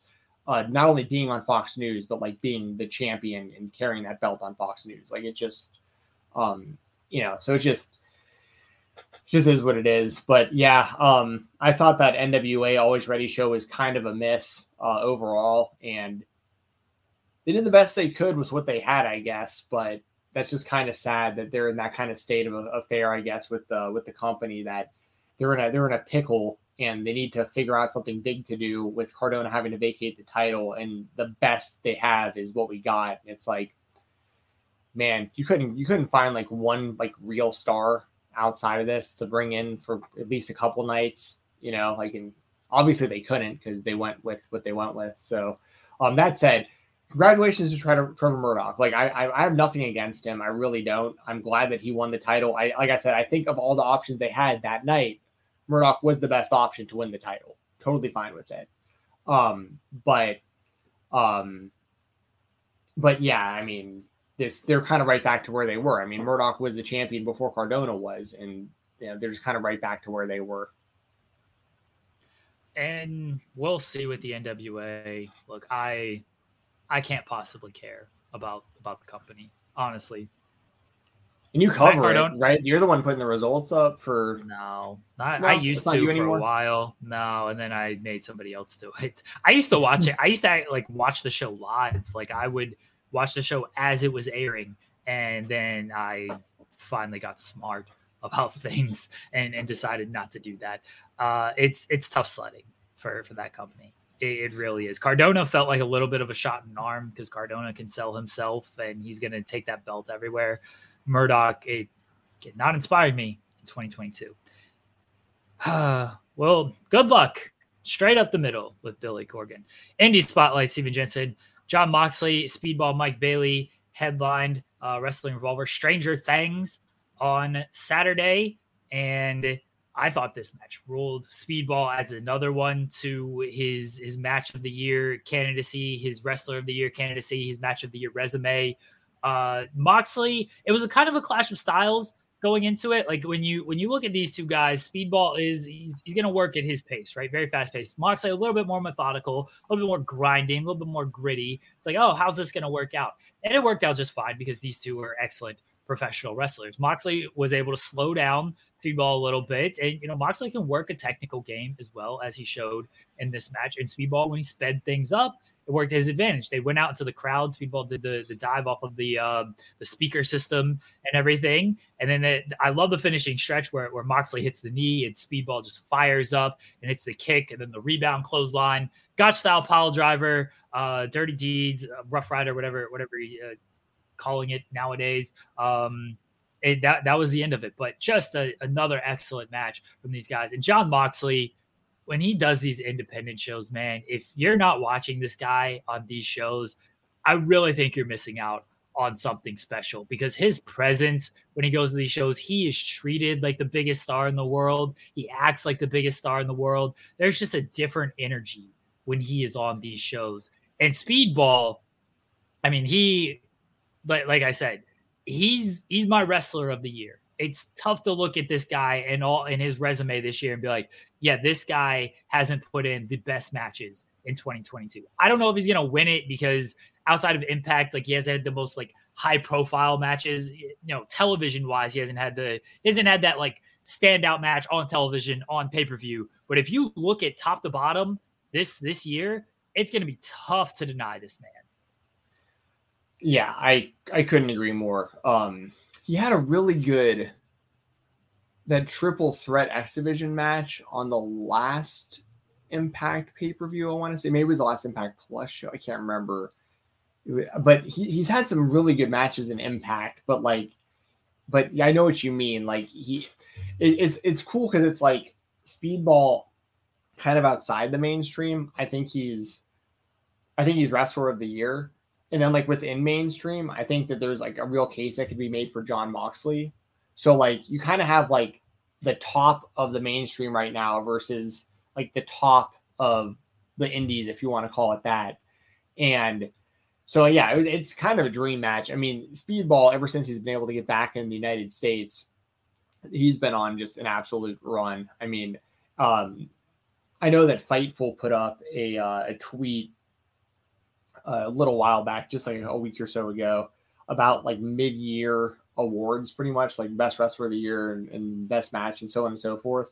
And I put Speedball as wrestler of the year up to this point. But I also, obviously, I watch a lot of independent wrestling, but like, I think that Speedball has been can't miss. And Moxley, I feel the same way, but whether it be, and here's the thing, Moxley in the mainstream, when it comes to AEW, he's that guy for sure. And with New Japan, but on the indies, he's killing it. Like wherever he shows up.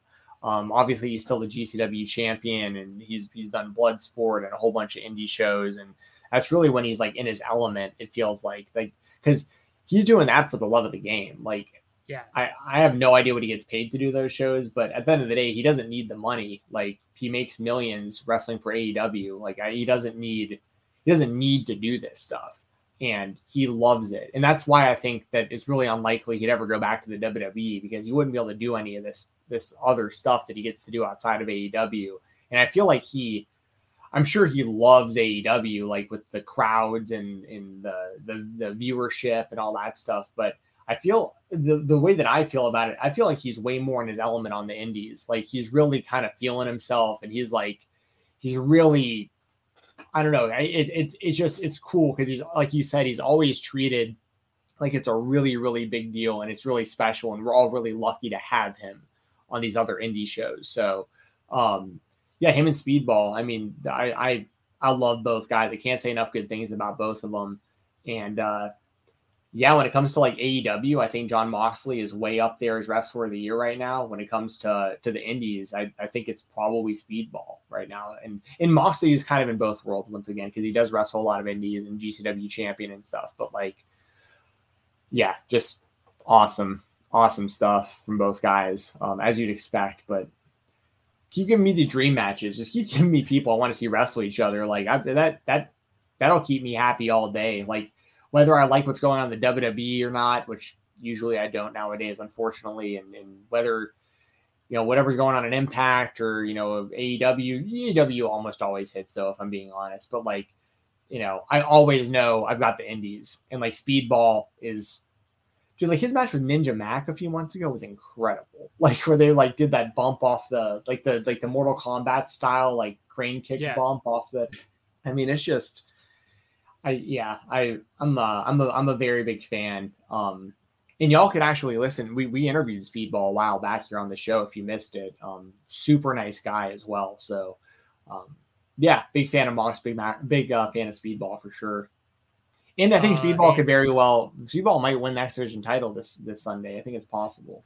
Yeah, he's going to be an Ultimate X, and I do think this could be a big for his Wrestler of the Year candidacy, because it is a big match on a high profile show. The problem with it is like it's Ultimate X, and there's a lot of guys in it, and so usually you need that like standout television like singles match to really kind of put you over. Ultimate X with so many guys, it's hard to just be like, oh yeah, Speedball was the reason this match was so great, but he's built up enough goodwill and enough of a resume this year. It's like, oh yeah, Speedball's in this.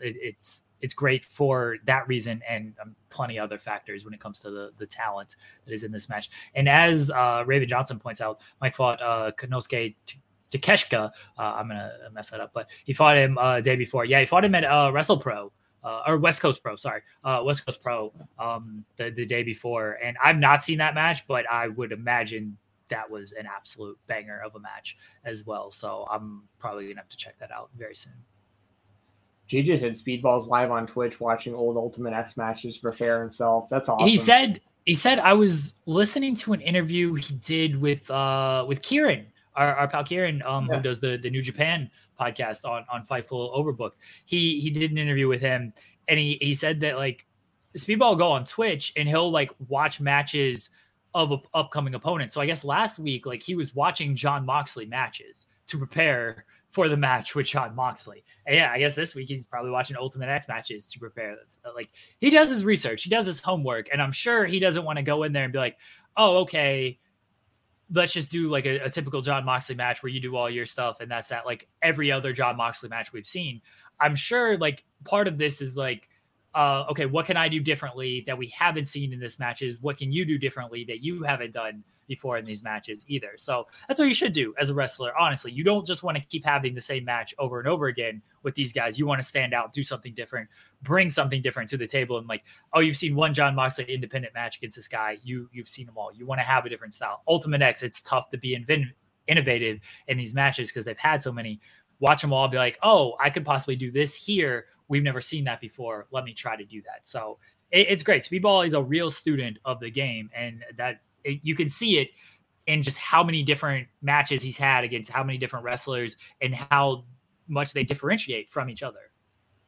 I think it'd be cool. It'd be very sketch, and I don't know if he'd want to go for this or not, but like, I think it'd be pretty badass if he like did the Ultimate Weapon like from hanging off the thing, like off the wire. Like if he did the swing and like swung himself around into the Ultimate Weapon and landed on someone, I think that'd be pretty cool. But that's also sketchy. Like it's a lot could go wrong going for that. But yeah, dude, I can't wait. That's gonna be awesome. And that's cool too. Like I know there's a lot of wrestling fans that like discover Speedball through Twitch. Like, I hadn't even seen him wrestle before, and then they see him on Twitch, and then they start watching his matches. And yeah, very, very big fan of Speedball Mike Bailey. Your indie spotlight for this week, Steven Jensen. You're at Battle Slam on Sunday. How'd that go? It went really well. It was a really fun show. Afterwards, I got some audio interviews with Baron Black and Adam Priest. You transcribed part of the Baron interview, so if y'all want to see I don't know when the audio will be uploaded.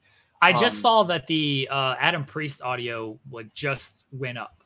The Adam Priest audio just went up. I don't know when the Baron Black audio will go up. I'm gonna run something from the Adam Priest audio at some point, and I'm gonna run one more off of the Baron Black audio went up on Tuesday. June 14th. So if you go to Fightful Select, you can hear those interviews. Yeah, I did run the Baron Black talking about being rock bottomed by Little Scrappy. I'll run more from that.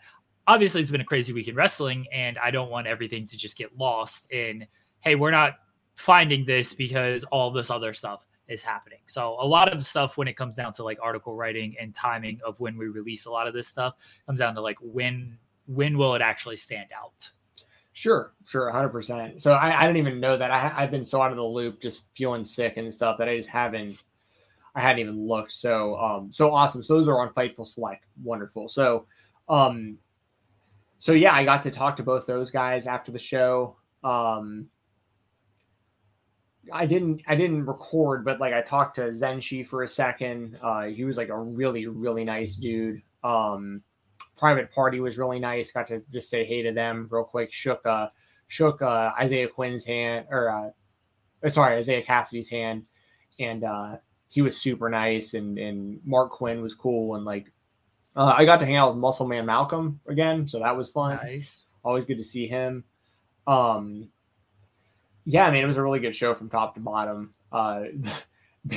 Baron Black getting rock bottom by Little Scrappy was wild. Just a Little Scrappy in general coming out and like performing like Headbuster and Get on My Level and all that kind of stuff. Like that was awesome. Like it really was. The crowd was really into it. I hope it came across well on Fight TV because it aired live this time on Fight, and I know there was a couple hiccups that Baron was mentioning to me when we were talking, but yeah, really damn good show. I recommend checking out the replay if you missed it. But yeah, I really, really enjoyed it. I'm trying to think of some stuff that like really stood out. Tasha Steelz and Queen Amanita rather was really, really good. I think that the Queen is like really under the radar, like really like a ton of potential, like could be a massive mainstream star in my opinion. I like her a lot. And Tasha keeps getting better too. Like she's already really damn good. And this was one of the best matches I've seen her have, if I'm being honest. Like especially live. I've seen her live a few times. I really liked what I saw out of the two of them. That really stood out. Seeing the Workhorsemen in this element was really cool. There was a lot of just really damn good stuff. So yeah, I mean, seeing Private Party live, seeing Dante Martin live, just just really, really good show. And I'm already looking forward to Battle Slam 3 because we have Battle Slam 3 that'll happen. And then there's also Terminus 3s in the works also. So like there's a lot of really good stuff coming to Atlanta. Then we already have Action Wrestling, which is out of Tyrone, Georgia, which runs consistently on IWTV. So, but yeah, I mean, it was wild. It was wild. It was a fun night. I love that venue, that Oasis Event Center. I think works really well for them. And yeah, if you want to know more about my experience there, Baron's experience, Adam Priest's experience, please check those audio interviews out over at Fightful Select. And as the articles come out that get transcribed, please check those out because that's the reason I do that stuff. I stayed about an hour or so after the show just so I would be able to get some interviews just for a little extra content for y'all. So that's why I do it. I don't do it for any kind of personal gain or anything like that. I do it because I'm trying to help promote the talent, promote the shows, and give you guys who follow us over at Fightful. I just want to give you all some extra content. So I do really appreciate when people give me feedback, and especially if they like the stuff. And if you don't, that's okay too. Let me know. And punch them in the face if they don't like it, Steven Jensen. You're a man of the people. I'm okay with constructive criticism, though. I really am. Like, if there's something I can be doing better, I'd like to know. And maybe there isn't, but it's one of those things where I appreciate the feedback, I appreciate the support, and because of y'all really like being interested and caring, that's what kind of allows me to like get into these shows and stuff too, like inform these relationships with these wrestlers and stuff. So like it means a lot to me as a lifelong wrestling fan that I get to interview these guys and girls and people of non-binary. Doesn't matter to me what gender you are. You know what I mean? Like I if you're into wrestling, we can be friends. I guarantee it. So yeah, I appreciate going to Battle Slam. I appreciate Baron's hospitality and like getting me in and everything like he always does. He's the man. And yeah, I hope you guys check the interviews out. And once again, if you miss Battle Slam Fight for ATL, please check it out on Fight TV. I think you'll really enjoy the show. God, what an emotional speech from Steven Jensen there. That was tremendous. Part of that is I'm like this. I feel like I'm floating right now because of like how just sick I've been. So like I realized about halfway through that I was like, this is getting kind of way deeper than I meant. Yeah, very deep. Jensen just went into another landscape there, another time and space on that one. That was emotional. I almost cried on that one, Steven Jensen. Aww. The man said it doesn't matter who you are. If you like wrestling, we can be friends. I'll be an asshole. I don't think Steven Jensen wants to be friends with an asshole, even if you like wrestling. But anything else, you can be friends with Steven Jensen, connected through wrestling. Support what Steven Jensen does. All right. He does go to these shows. We get decent access at these shows, but Jensen does not have to do interviews. He doesn't have to stay late. We don't have to post them or transcribe them or anything like that. And we're able to do that because of the work that Steven Jensen does by going to these shows. So please continue to support the work that he does, not only on this show, but on Fightful Select and anywhere else that Steven Jensen is at. My God, this emotion. You need some sleep. You do need some sleep. You sound a little delirious. I'm gonna sleep for like a solid. So I told my boss, I was like, I'm gonna try to come in at 4 or get online at 4 to try to work a half day, but she already said, like, if you're feeling too sick, it's okay to take the day. But I'm going to try. The only reason I'm even like as conscious as I am right now is because this past night was so miserable, dude. Like I was just sweating, and I don't want to get into the specifics, but I was just sweating and just getting sick and just couldn't stay asleep. So it was just one of those things where like, I just couldn't really sleep. So I'm getting to that level of like delusional right now, just like sleep deprived. And I'm finally starting to get a little bit tired. So like, I'm going to definitely go to sleep for a solid like 3 hours or so right after this, which I'm really looking forward to. But speaking of looking forward to, and I appreciate all the love in the chat. I always see y'all. And by the way, I want to let people know, I always see your comments on FightfulSelect.com. I just stay logged in on the Fightful account because it's a lot easier because I upload the Weekender myself on there. So I don't usually interact with the comments because I don't want it coming from the Fightful account and like misrepresenting like Fightful, but I always see them. So I want y'all to know, I always see your comments, and even in the chat, like, even though we only pull up the super chats for the most part, I always see your comments in here. I appreciate y'all. It's a dream, man. It's really a dream come true. I know we don't talk about this enough, how fortunate we are, but like the fact that like we get a platform like this to talk about wrestling is just, it's awesome. It really is. And if there's anything positive I can do with this platform to help other people, like that's, why not? Like, why wouldn't I want to do that? So yeah, appreciate y'all. Guys, we have an interview with Dad. This was this is a great interview special here. I do love this interview. He was great. We cover a lot of different things from his big win at Creator Clash, where he's smoking fools with hooks to the body and head. His time in wrestling, which dates back, you may have seen him pop up in GCW alongside John Morrison, on AEW Dark alongside John Morrison, but it dates back to before that, training with Rikishi. Comments from Vince McMahon about his work, potential future on what he's going to do. He calls out Danhausen. He says mean things about Hook. Like the man is not afraid. Dadbot is not afraid. So we're gonna throw to our interview with Dad. This is one of my favorite interviews we've done. I feel like I say that every single week, but this one really one of the best interviews we have done. So shout out to Dad. You can follow him on Twitter at DadFeels. And here we go. Gonna go to our interview with Dadbot. Dadbot, everybody. Welcome to the creator spotlight of the Spotlight. This is the interview portion of our show. I'm Steven Jensen, as always, with Jeremy Lambert.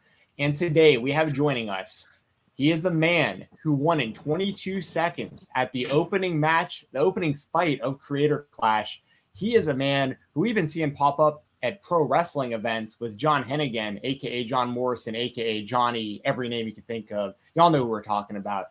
He is the best pop star and the best boxer in the universes. We're joined by Dad.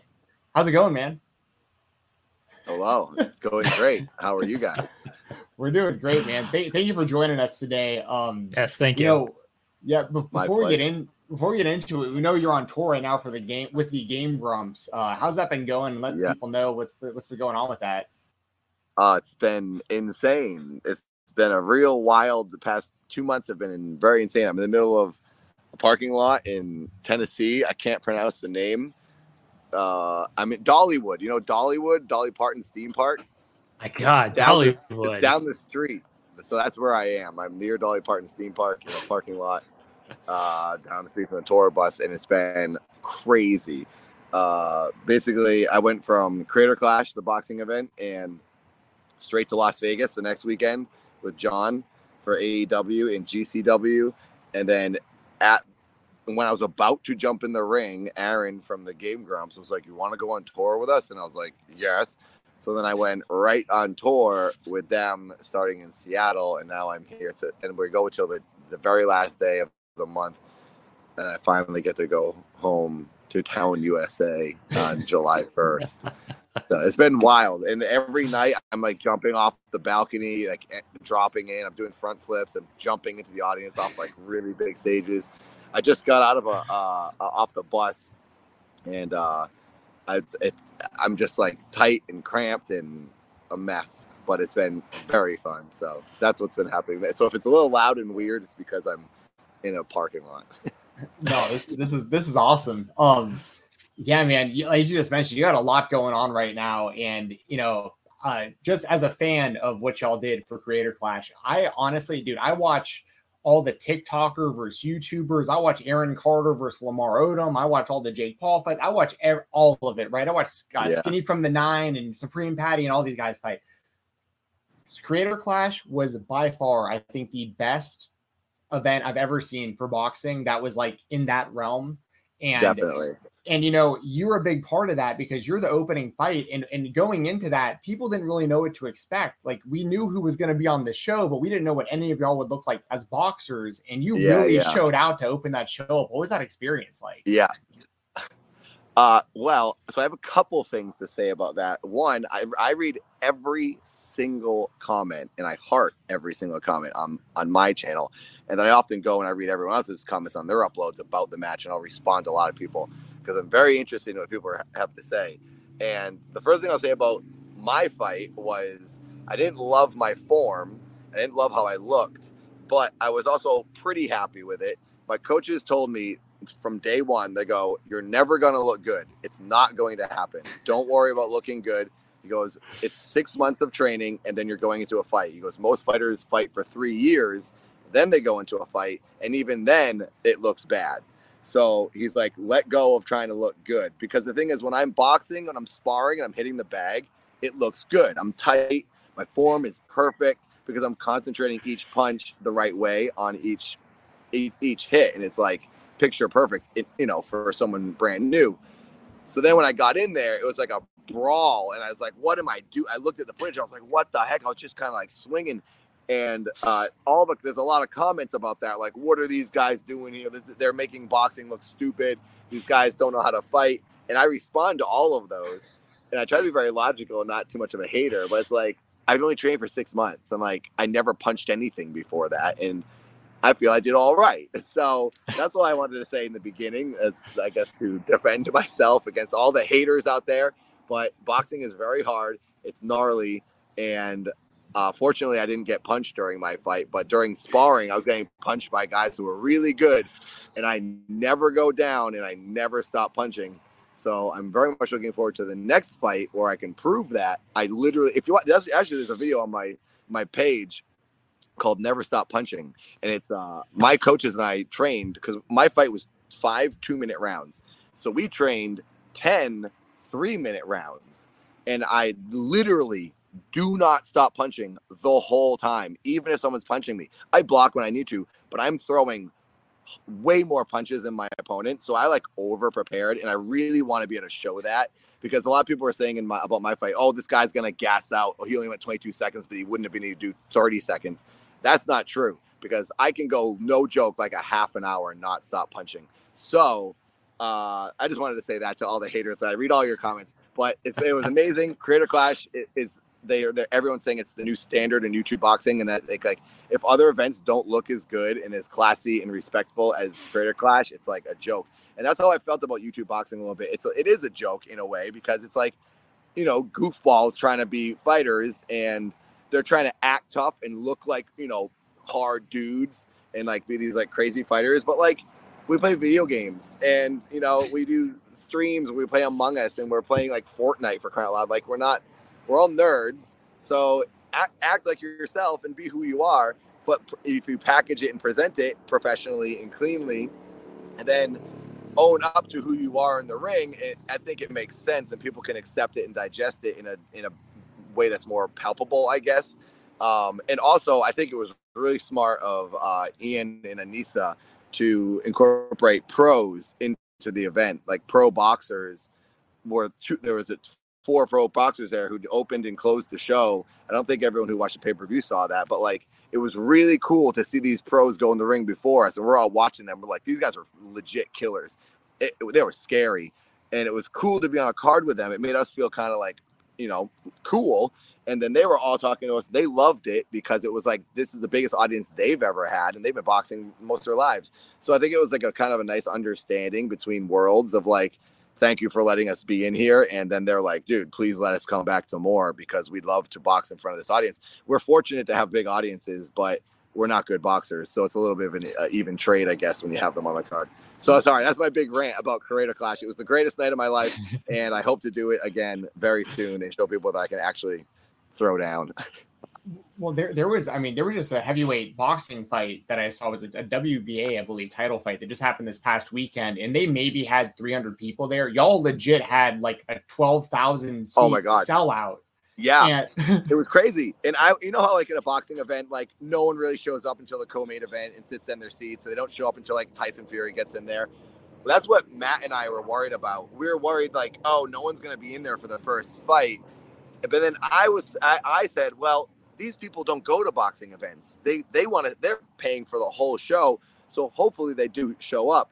And it was crazy. When I walked out, every seat was filled, and it like really charged me up. I was so ready to go because it was so loud. I'd done a couple of things. I did a thing for the Miami Dolphins cheerleaders in front of 70,000 people one time, and it was the craziest night of my life. This was even crazier, but I was used to the crowd because of being these big crowd things, so it got me pumped up. But being in the ring and being like the main show was awesome. And Creator Clash is it is by far the standard in YouTube boxing, I feel now. Yeah, I think that Ian and Anissa, like, they really should be proud of what they put together, and all of y'all should be too for the performances. I got one more question real quick before Jeremy. I know you got to get some questions in as well, but I'm such a big fan of what y'all accomplished at this show. One thing that I thought was really cool, and you alluded to this just a second ago, was the vibe was totally different, because I heard Ian talk about it while talking about the event as well, how he was trying to match people up that they weren't like mortal enemies with one another. Like I watched Harley from Epic Mealtime, his whole docuseries is put up on YouTube. Yeah. And the day of the fight, y'all are all hanging out together like the whole day. And like, that's so not normal in a sport like boxing. My coaches didn't like it. My coaches were like, no, what are you doing? And I'm like, well, and I kept saying to them, I was like, Matt's my friend. And he goes, no, he's not. He's not your friend. Because I did mention him a while ago, my coach, I was like, I might feel a little weird about punching him because Matt is texting me all this stuff about like, oh, I had a broken nose before. My feet are crooked. I can't stand up straight. And I was like, oh my God, he's like a mess. He's never going to be in a fight. And I was actually thinking like, oh, I kind of feel bad punching him. And that's what my coach wanted me to avoid. And that's why boxers don't talk and hang out, because you need to go in there to kill the person. And you can't do that when it's like, it's my friend, I'm going to hang out with him later. It is strange. I mean, once you guys got in the ring, it didn't look like you had any remorse. Punch it, you're going body head, you're mixing it up. Like, yeah. You know, you were criticizing your performance like I didn't look good. And I mean, look, you're not a professional boxer. You said you had 6 months training, so you're not going to be throwing jabs and using like this very high tech footwork and everything. But just mixing up body head was pretty impressive for somebody who hasn't been doing this long. Once they get into the ring, a lot of time it is just a lot of flailing and stuff. So I think you should give yourself more credit than you were of how you actually looked. I am a little hard. I know I'm a little hard on myself, but like I think like what the commenters think. I think the same thing. I think I want to see someone get knocked out. I want to see really good hits. I want to see real good blocking because I'm used to watching boxing. But then you have to like, you know, let go a little bit because these aren't boxers. It's like watching two mailmen get in the ring and fight, or two professionals from so far away from boxing. You can imagine. That's what we are. But I am aware of what people will say, and that's what I was thinking about. Our whole plan was to go straight to the body and to the head, because I watch so many YouTube boxing events and no one ever goes to the body. And it's like, why? Body hurts way more than head. I can take punches all day to the head. If it's to the jaw, it's different. But to the head, like I do not care. But if you one hit to the solar plexus and you're like done, it knocks the wind out of you, no matter how big you are. So that was our plan. Was like go to the body, bend him over, clock him in the head. Try to do it like real quick. So I just kept going up, down, and you like, you know, a new boxer can't move that fast. You can't block. Your elbows just don't go where they need to go. So yeah, it worked out. The plan worked. We were lucky and fortunate. But hopefully the next fight goes the same way. I think, you know, Mike Tyson has the quote of everybody has a plan until they get hit. And I think everybody has a plan when they're just like watching it on television. Jensen's a big MMA fan as well. And you watch these guys like, oh yeah, like just hanging out with your friends and whatnot. I could easily pull this off and I could do this. And you get in there and you like train, or you're just in there, you actually get in there like you did. And it's a completely different ballgame. Like, wait a second, what am I supposed to do? How does Anderson Silva make this look so easy? Huh? What's happening? So again, just kudos to you for just getting in there in the first place. Because that takes a lot of balls to actually just train for 6 months and get in there and do that. I do want to move on to some wrestling stuff. GCW with John Morrison. You said you were hanging out with him at AEW as well. Talk to me about the relationship with Morrison and how you guys got linked up and how all this stuff came together. I've known John for like 10 years or more now. There's a lot of old videos on YouTube with us. I forget how we met. It might have been through like Dolph Ziggler, because I'm friends with him as well. I'm friends with like a lot of Xavier Woods. Been friends with him for a long time. I was on Up, Up, Down, Down. I just kind of became friends with some wrestlers. Vince McMahon, I did some stuff with WWE. Vince McMahon was a big fan of me. And at one point I was told by a guy at WWE that Vince watched a video with me. They watched it together. And Vince said, we got to get this guy on Raw. And it was like the nerdy guy that was like, it surprises you and can actually like do a couple moves, but then ultimately takes a bump and looks like an idiot. That was like my role. And then 2 months later, Ellsworth got hired, and I was super ticked because that was like my job, I feel. But then he jobbed one night and, you know, got the role. So Vince knows who I am. Vince tweeted one of my videos because I tried out for Tough Enough. This was after I sort of met Dolph. I started a feud with Dolph Ziggler, and that's what started a lot of this off. And he loved it, and we went back and forth. And WWE hired me for some like internet promo type stuff and, you know, little videos here and there. So I got in, I become friends with people. John and I hit it off. We became pretty good friends. So we've done a lot of stuff over the years. That's why he was there at the fight with me.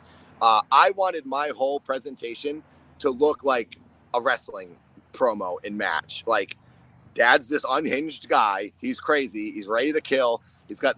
I have a 6'7" friend behind me, Bob. Big Bob is his name. He had the body bag with Matt's name on it. It was a little hard to see because there was so much going on.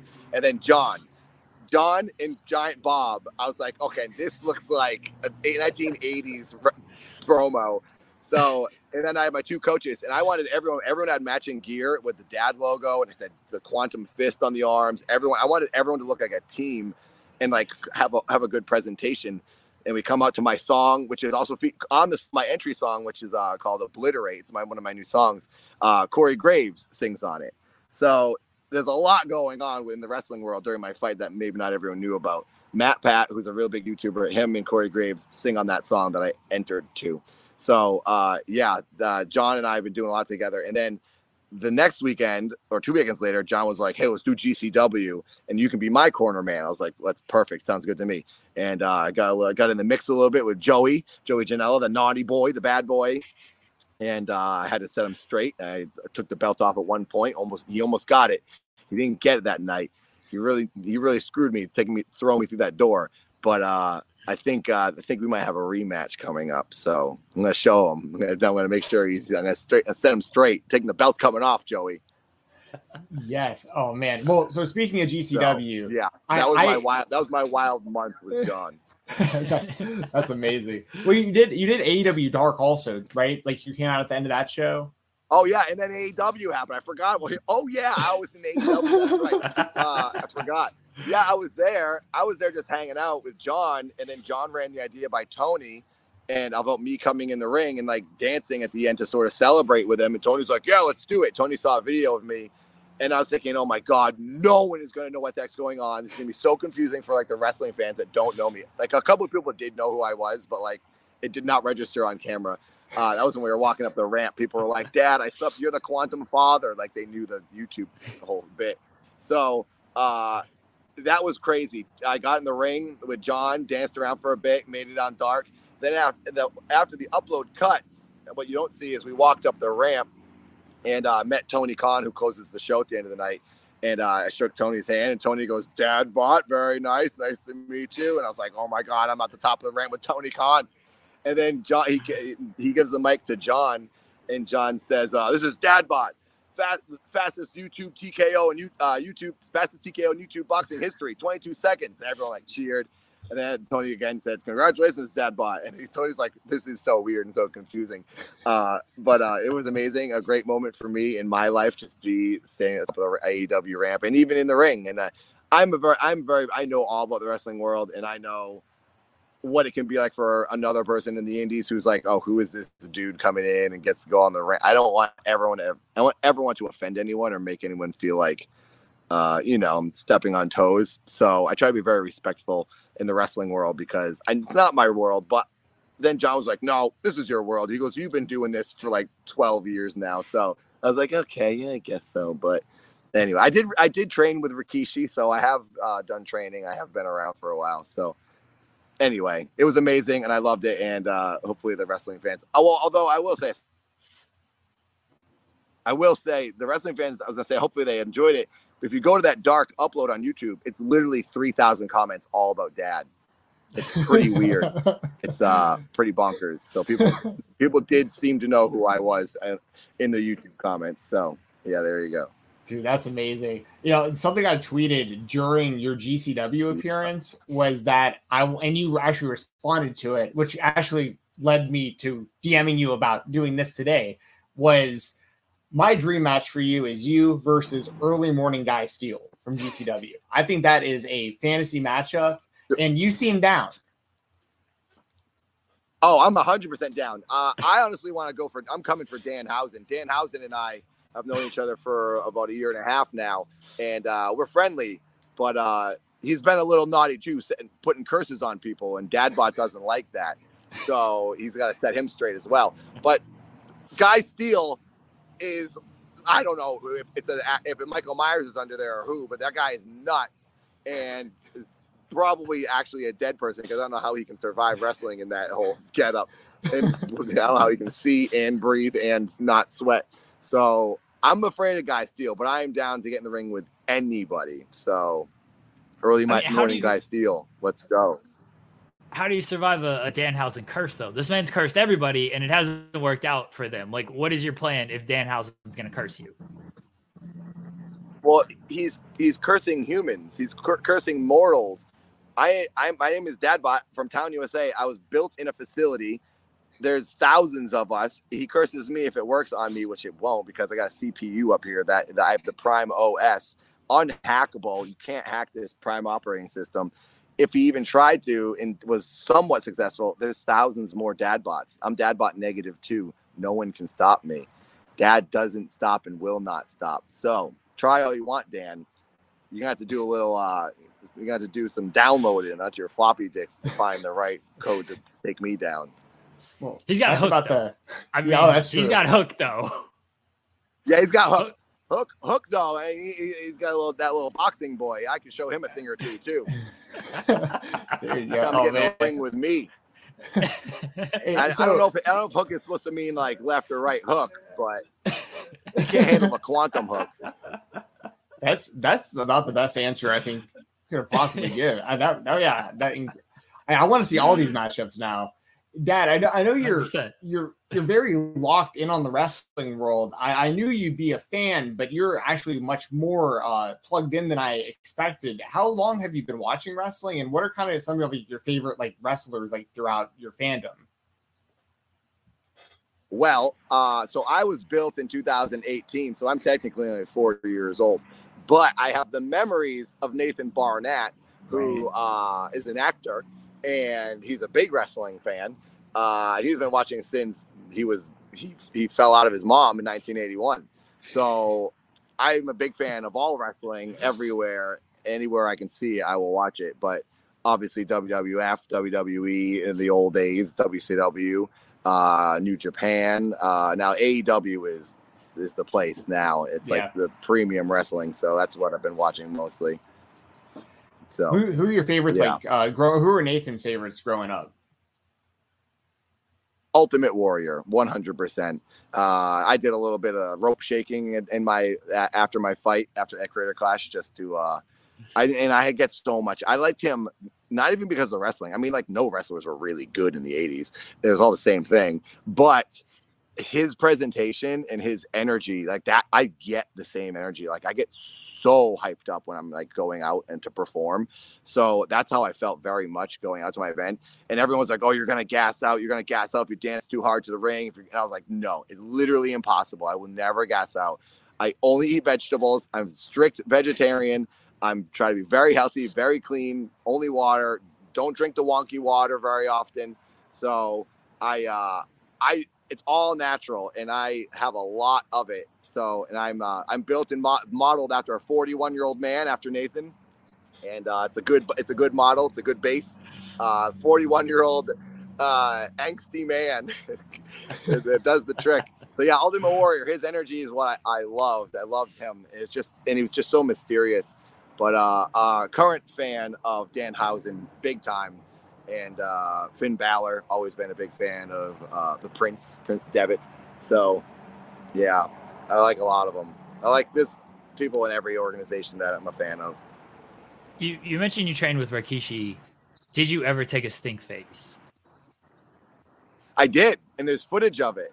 Oh. There is if you search Keith is tough enough on YouTube, that is cute. Well, so I have the memories of Nathan. Gets a little convoluted, but dad bot have the memories of Nathan getting the stink face as Keith Apicary. Some people might be watching this and go, that guy looks like Trevor Phillips. That guy looks like the Skittles guy. That guy looks like Keith Apicary. Yeah, I know. I look like a lot of crazy people on the internet, but my name is Dadbot, and that's who you're looking at and talking to right now. So I'm watching this right now.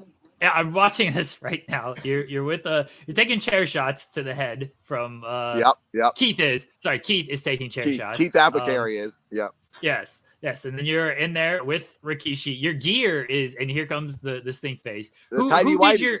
I was saying, who did your gear? What gear maker did you go to? that was CVS Pharmacy.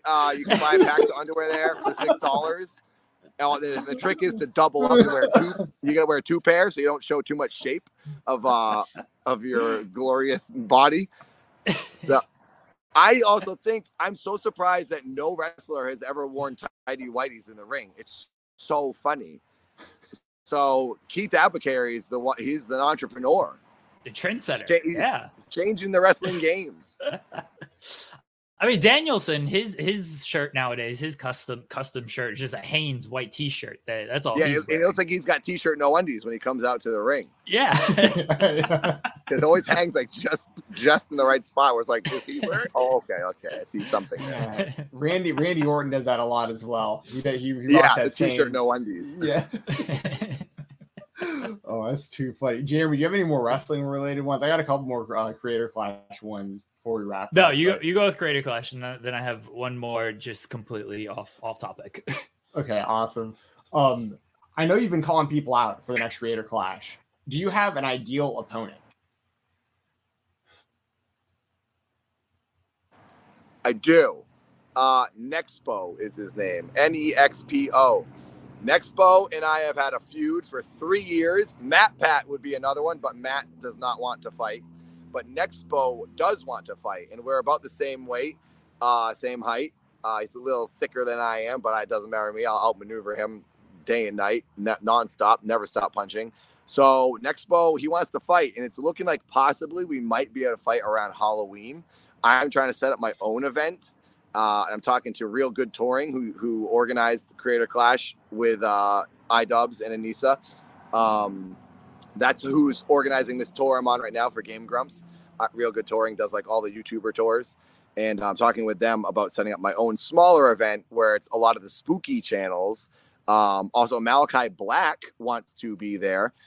He's friends with Justin Wang, who is another YouTuber, and Justin Wang and I are friends, and he wants Malachi to train him. And I talked to Malachi at AEW backstage at the Friday night show, and he's like, oh yeah, I'm training him good. He's got his own like MMA studio or something, and he wants to train Justin Wang. So it's a whole event with like a lot of like more spookier, I want to say dark content, but it's more like people who investigate like creepy subject matter. So that would be sort of the theme of the event. Mama Max is another name that wants to be a part of it. Some Ordinary Gamers, Muda is his name. Yep. So we got a lot of people. These are like some pretty big channels. And Nexpo. So Nexpo is who I want to fight, and he wants to fight me. We've had a feud for 3 years because he said a lot of bad things about me in his video. He said that my wife is brainwashing me and I shouldn't be eating these cans of food. And I think he's full of garbage, and he just needs to come here to Town USA and eat a can of food, and he'll see that everything is fine. So Nexpo, come and get your food or you're getting the belt. Do you have any like a location locked down at all for October? No location yet. It's hopefully we can make it work for October, or at least towards the end of the year. But I have no idea. I heard that talk that it might have to take place in Florida because Florida might be the only place you can do these sort of exhibition matches, but I don't know how true that is. So I'm not sure. Okay. Hopefully soon. I'll know. I would love to attend that. Man, that I'm looking forward to you getting in the ring again, and anyone else who's willing to do it. One other question I got for you. It's a controversial name, but it's a name that's somewhat attached to the show. And I'm just curious, with you running your own boxing event, would you let Sam Hyde fight if he was interested?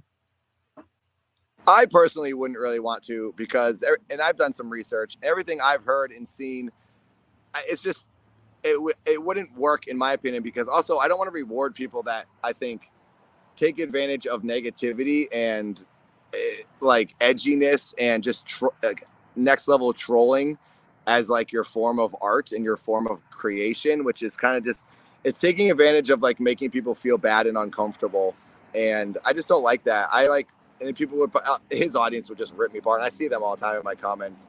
But like, I'd rather do stuff with positive people who try to do good things and get along and you don't have to worry about. And, it's like good people doing good things. And the energy of Creator Clash was just so good. I would never want to be a part of something that would have an ounce of that world's energy, because it's just, why bother unless the person can like prove that is not what they're going to do and not what they like. But it would take like a good amount of other work outside to show the world that you're not that person anymore. So I personally wouldn't want to have anything to do with him, unfortunately. I mean, nothing against him. I don't know him as a person, but like everything I've seen is just not really my style.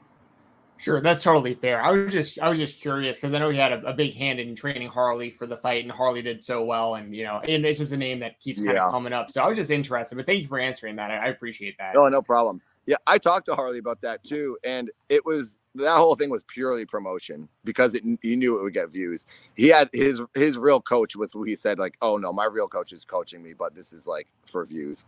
So, and it worked. It's a good story. I understand it. I would maybe do something like that too. Maybe not with him, but like I understand the whole, like Matt and I like were the only ones who did diss tracks. So we went like the full route of like trying to get eyes on this. And I'm down to do stuff that might make people go, oh God, what are you doing?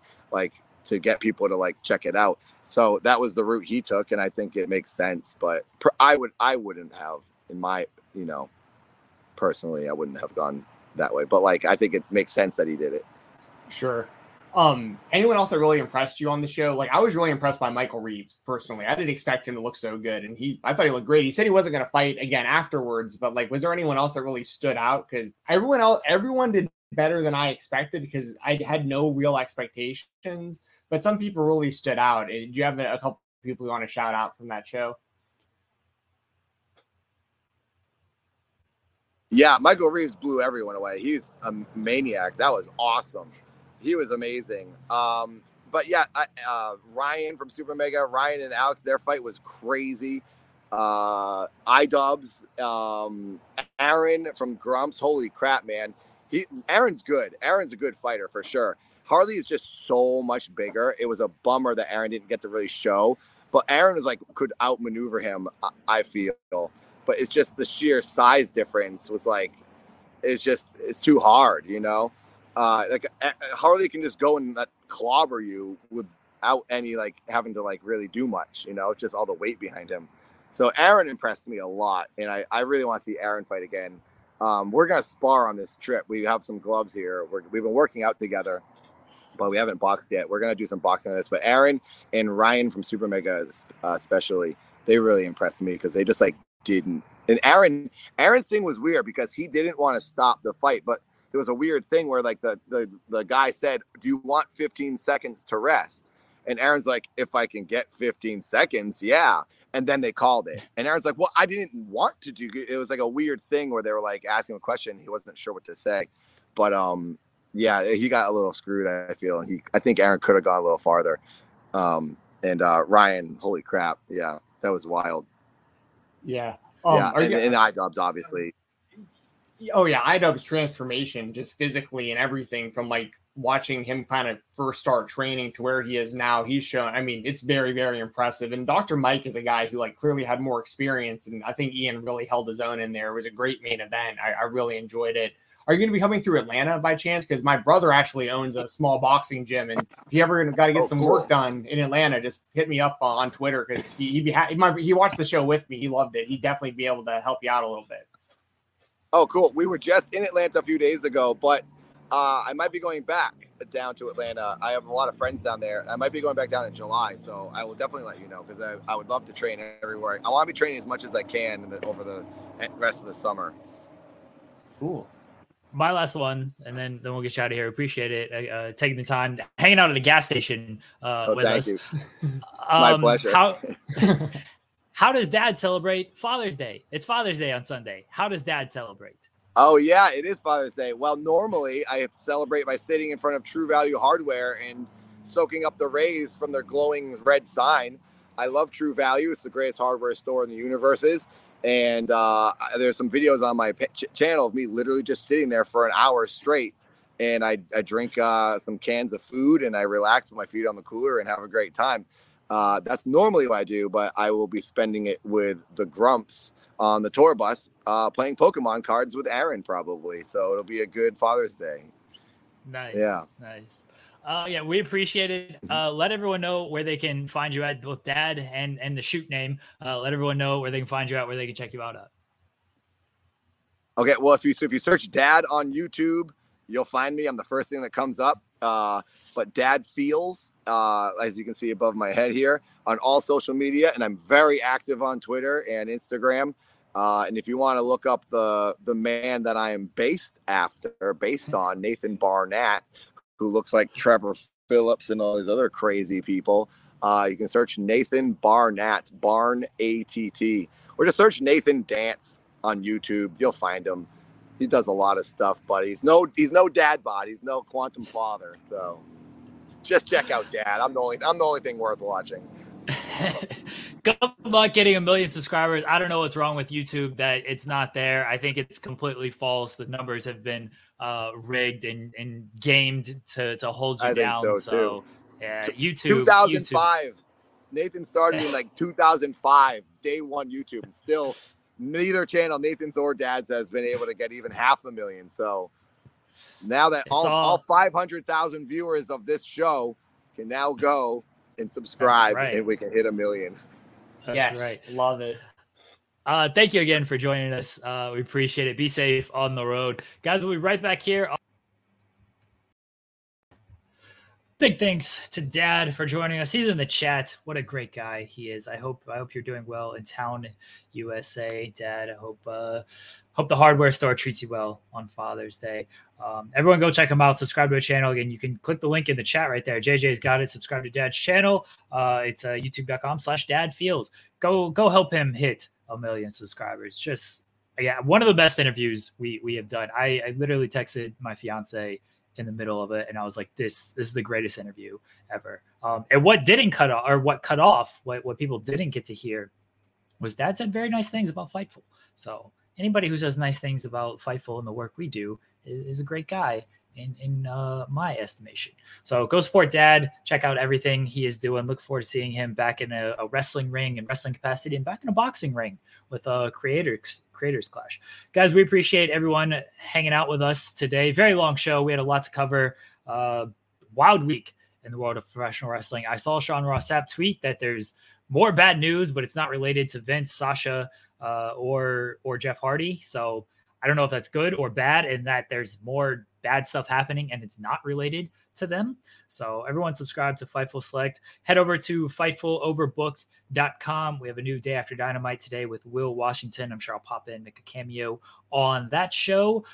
We have our Joshi Dreamcast podcast that just dropped. We have our New Japan Overbook show that dropped as well. FMC is up as well. So yes, head over to Fightful Overbooked. We got new content daily over there covering all aspects of the world of wrestling. I hear, here's a scoop for everybody.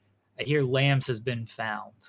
I don't know what happened to him, but he went away for a while, and I hear he has been found, and he could be returning soon to Fightful Overbook. I'll let him tell the story. That is his story to tell.